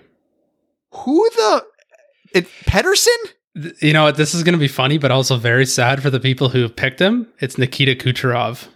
Oh, rough. Who's now out potentially, I think, for a lot of the season. So, whoops. I mean, it's surprising, but also very sad for the people who've already done their drafts. Boy, this is why I immediately wrote him off in my mind. I'm like, well, of course it can't be him. I was going to guess Point before him. No, Point will be lower. Point doesn't get a lot of broad recognition. 13.8, but he's tied with Sebastian Aho, actually. Fantasy's weird. Santa Claus, the OG Panthers logo. Here's Rowan. Good day, Death. It is I, the ghost of logos past, returning to shockingly agree with Cop Guy and try to show Prick Guy the errors of his ways. The OG Florida COVID cat logo is heaps good. I have spoken and this is now law. With the changes to I'm reading what he wrote, the offsides rule, does that mean that Tampa Bay McNuggets can just go completely offsides with their salary cap spend? How can Blash unsuccessfully challenge that? Now that the NHL has opened the door for advertising on helmets, how will our podcast adapt and open up opportunities to monetize additional sponsorship to increase podcast-related revenue? Please have a proposal on my desk prior to Christmas outlining how to best show value so patrons invest more money into my PayPal. Right, we do have to submit this to podcast owner Rowan. I'm getting deeply concerned. Rowan has been way too nice to me for the last week. It's the holidays. It's gotta be. It has to be. Jersey time. Make one reverse retro jersey more betterer, but it cannot be the Wings one because we know it is perfect. Perfect for annoying the fan base. All right. Well, wishing you all, even you, Brad, a very merry cheese bagmas and a fresh new year. Remember to be extra good so Santa gives us what we want, which is to hashtag give Helm the sea. Okay. So I guess we have to take a bad reverse retro jersey and then improve it. So I'm going to go with Pittsburgh. I'm going to get rid of that stupid everything they did about it. And I'm going to do so you remember their black jersey that had the 2-color stripe with the Robo Penguin in the middle? A yellow version of that jersey. So you keep the bar, you keep the multicolored bar, you keep the logo, but you make it primary yellow and then go darker accents on it. Yeah, 100% agree. Just like that techno 90s. Yeah. Absolutely. Every team that went pure 90s bullshit, it worked phenomenally for. And Pittsburgh had arguably one of the most 90s jerseys of the decade, and they didn't use it. I'm so angry, and I'll never forgive them for it. Buffalo can keep the blue and yellow if they want and apply that to the old black, white, and red angry goat head, or just straight up use that jersey. That would be mine. Islanders can use the fisherman logo. Yes. Should have. Yes. Great call. Ben Ingraham says, hey guys, new patron. Ben, thank you. Happy holidays and welcome to the Winged Wheel podcast family. Says, I just want to thank you guys for keeping me entertained for years. I've been following since the Rasmussen draft. Oh, that was a tough time to start. Just wanted to wish you guys a very merry holiday and a big thanks for this year. I laughed out loud with my headphones on when Ryan hit us with the Wings and pizza, but I didn't say pizza line. I looked like a crazy person, but I didn't care. I love the cop, doctor, and golfer. Oh man. It's nice to know that our pain and stupidity brings joy. For all of you, this is obviously our last episode before Christmas and before we come back on the 29th/30th. Maybe. We'll see what Yzerman does in the next couple. Yeah, for real. Everyone, please have a wonderful, wonderful, safe, and happy holiday break. Have a Merry Christmas. Have a Happy New Year. Whatever you celebrate, have happy holidays. Please enjoy them safely. And we'll be talking to you guys on the other side of this. In the meantime, I want to thank all of our listeners, our name level sponsors, Arjun Shankar, Kyle, R.A., Hi Brad, Zach Spring, Citizen High Five, Cody Stark, Greach, Jeremiah Dobo, Jake Kiefer. It's the random garble of letters that says I'm high in the middle. Andrew Bohan, Scott Martin, Jacob Turner, Matt McKay, Craig Kibble, Brandon M., Matthew M. Rice, Luke Johnson, Kaylin Wood, Hassam Al-Qassem, Charlie Elkins, Hannah Lee, Josh Yelton, Trevor Pevavar, Evans Bingo Card, Ashley Van Conant, Connor Leighton, Danny Jr., Matthew Keeler, Stay Fresh Cheese Bags, A Fournier Company, Antonio Gracias, John Evans, Joseph Minama, Quaz, and Stan Olson. Again, guys, check your Patreon messages if you're a specific tier of patron for fantasy hockey. Enjoy your holidays safely. Hope Santa and or Evan comes through your chimney and is good to you. and we will talk to you soon. Thanks for tuning in to the Winged Wheel Podcast. Be sure to check out wingedwheelpodcast.com, where you can subscribe to the show on iTunes, Spotify, or wherever you get your podcasts. You'll also find links to other ways to support the show, such as Patreon, official podcast apparel, and more. And don't forget to follow the show on Twitter at Winged Wheel Pod. And of course, the hosts at Brad Crisco, at Ryan Hanna WWP, and at Hockey Town Evan.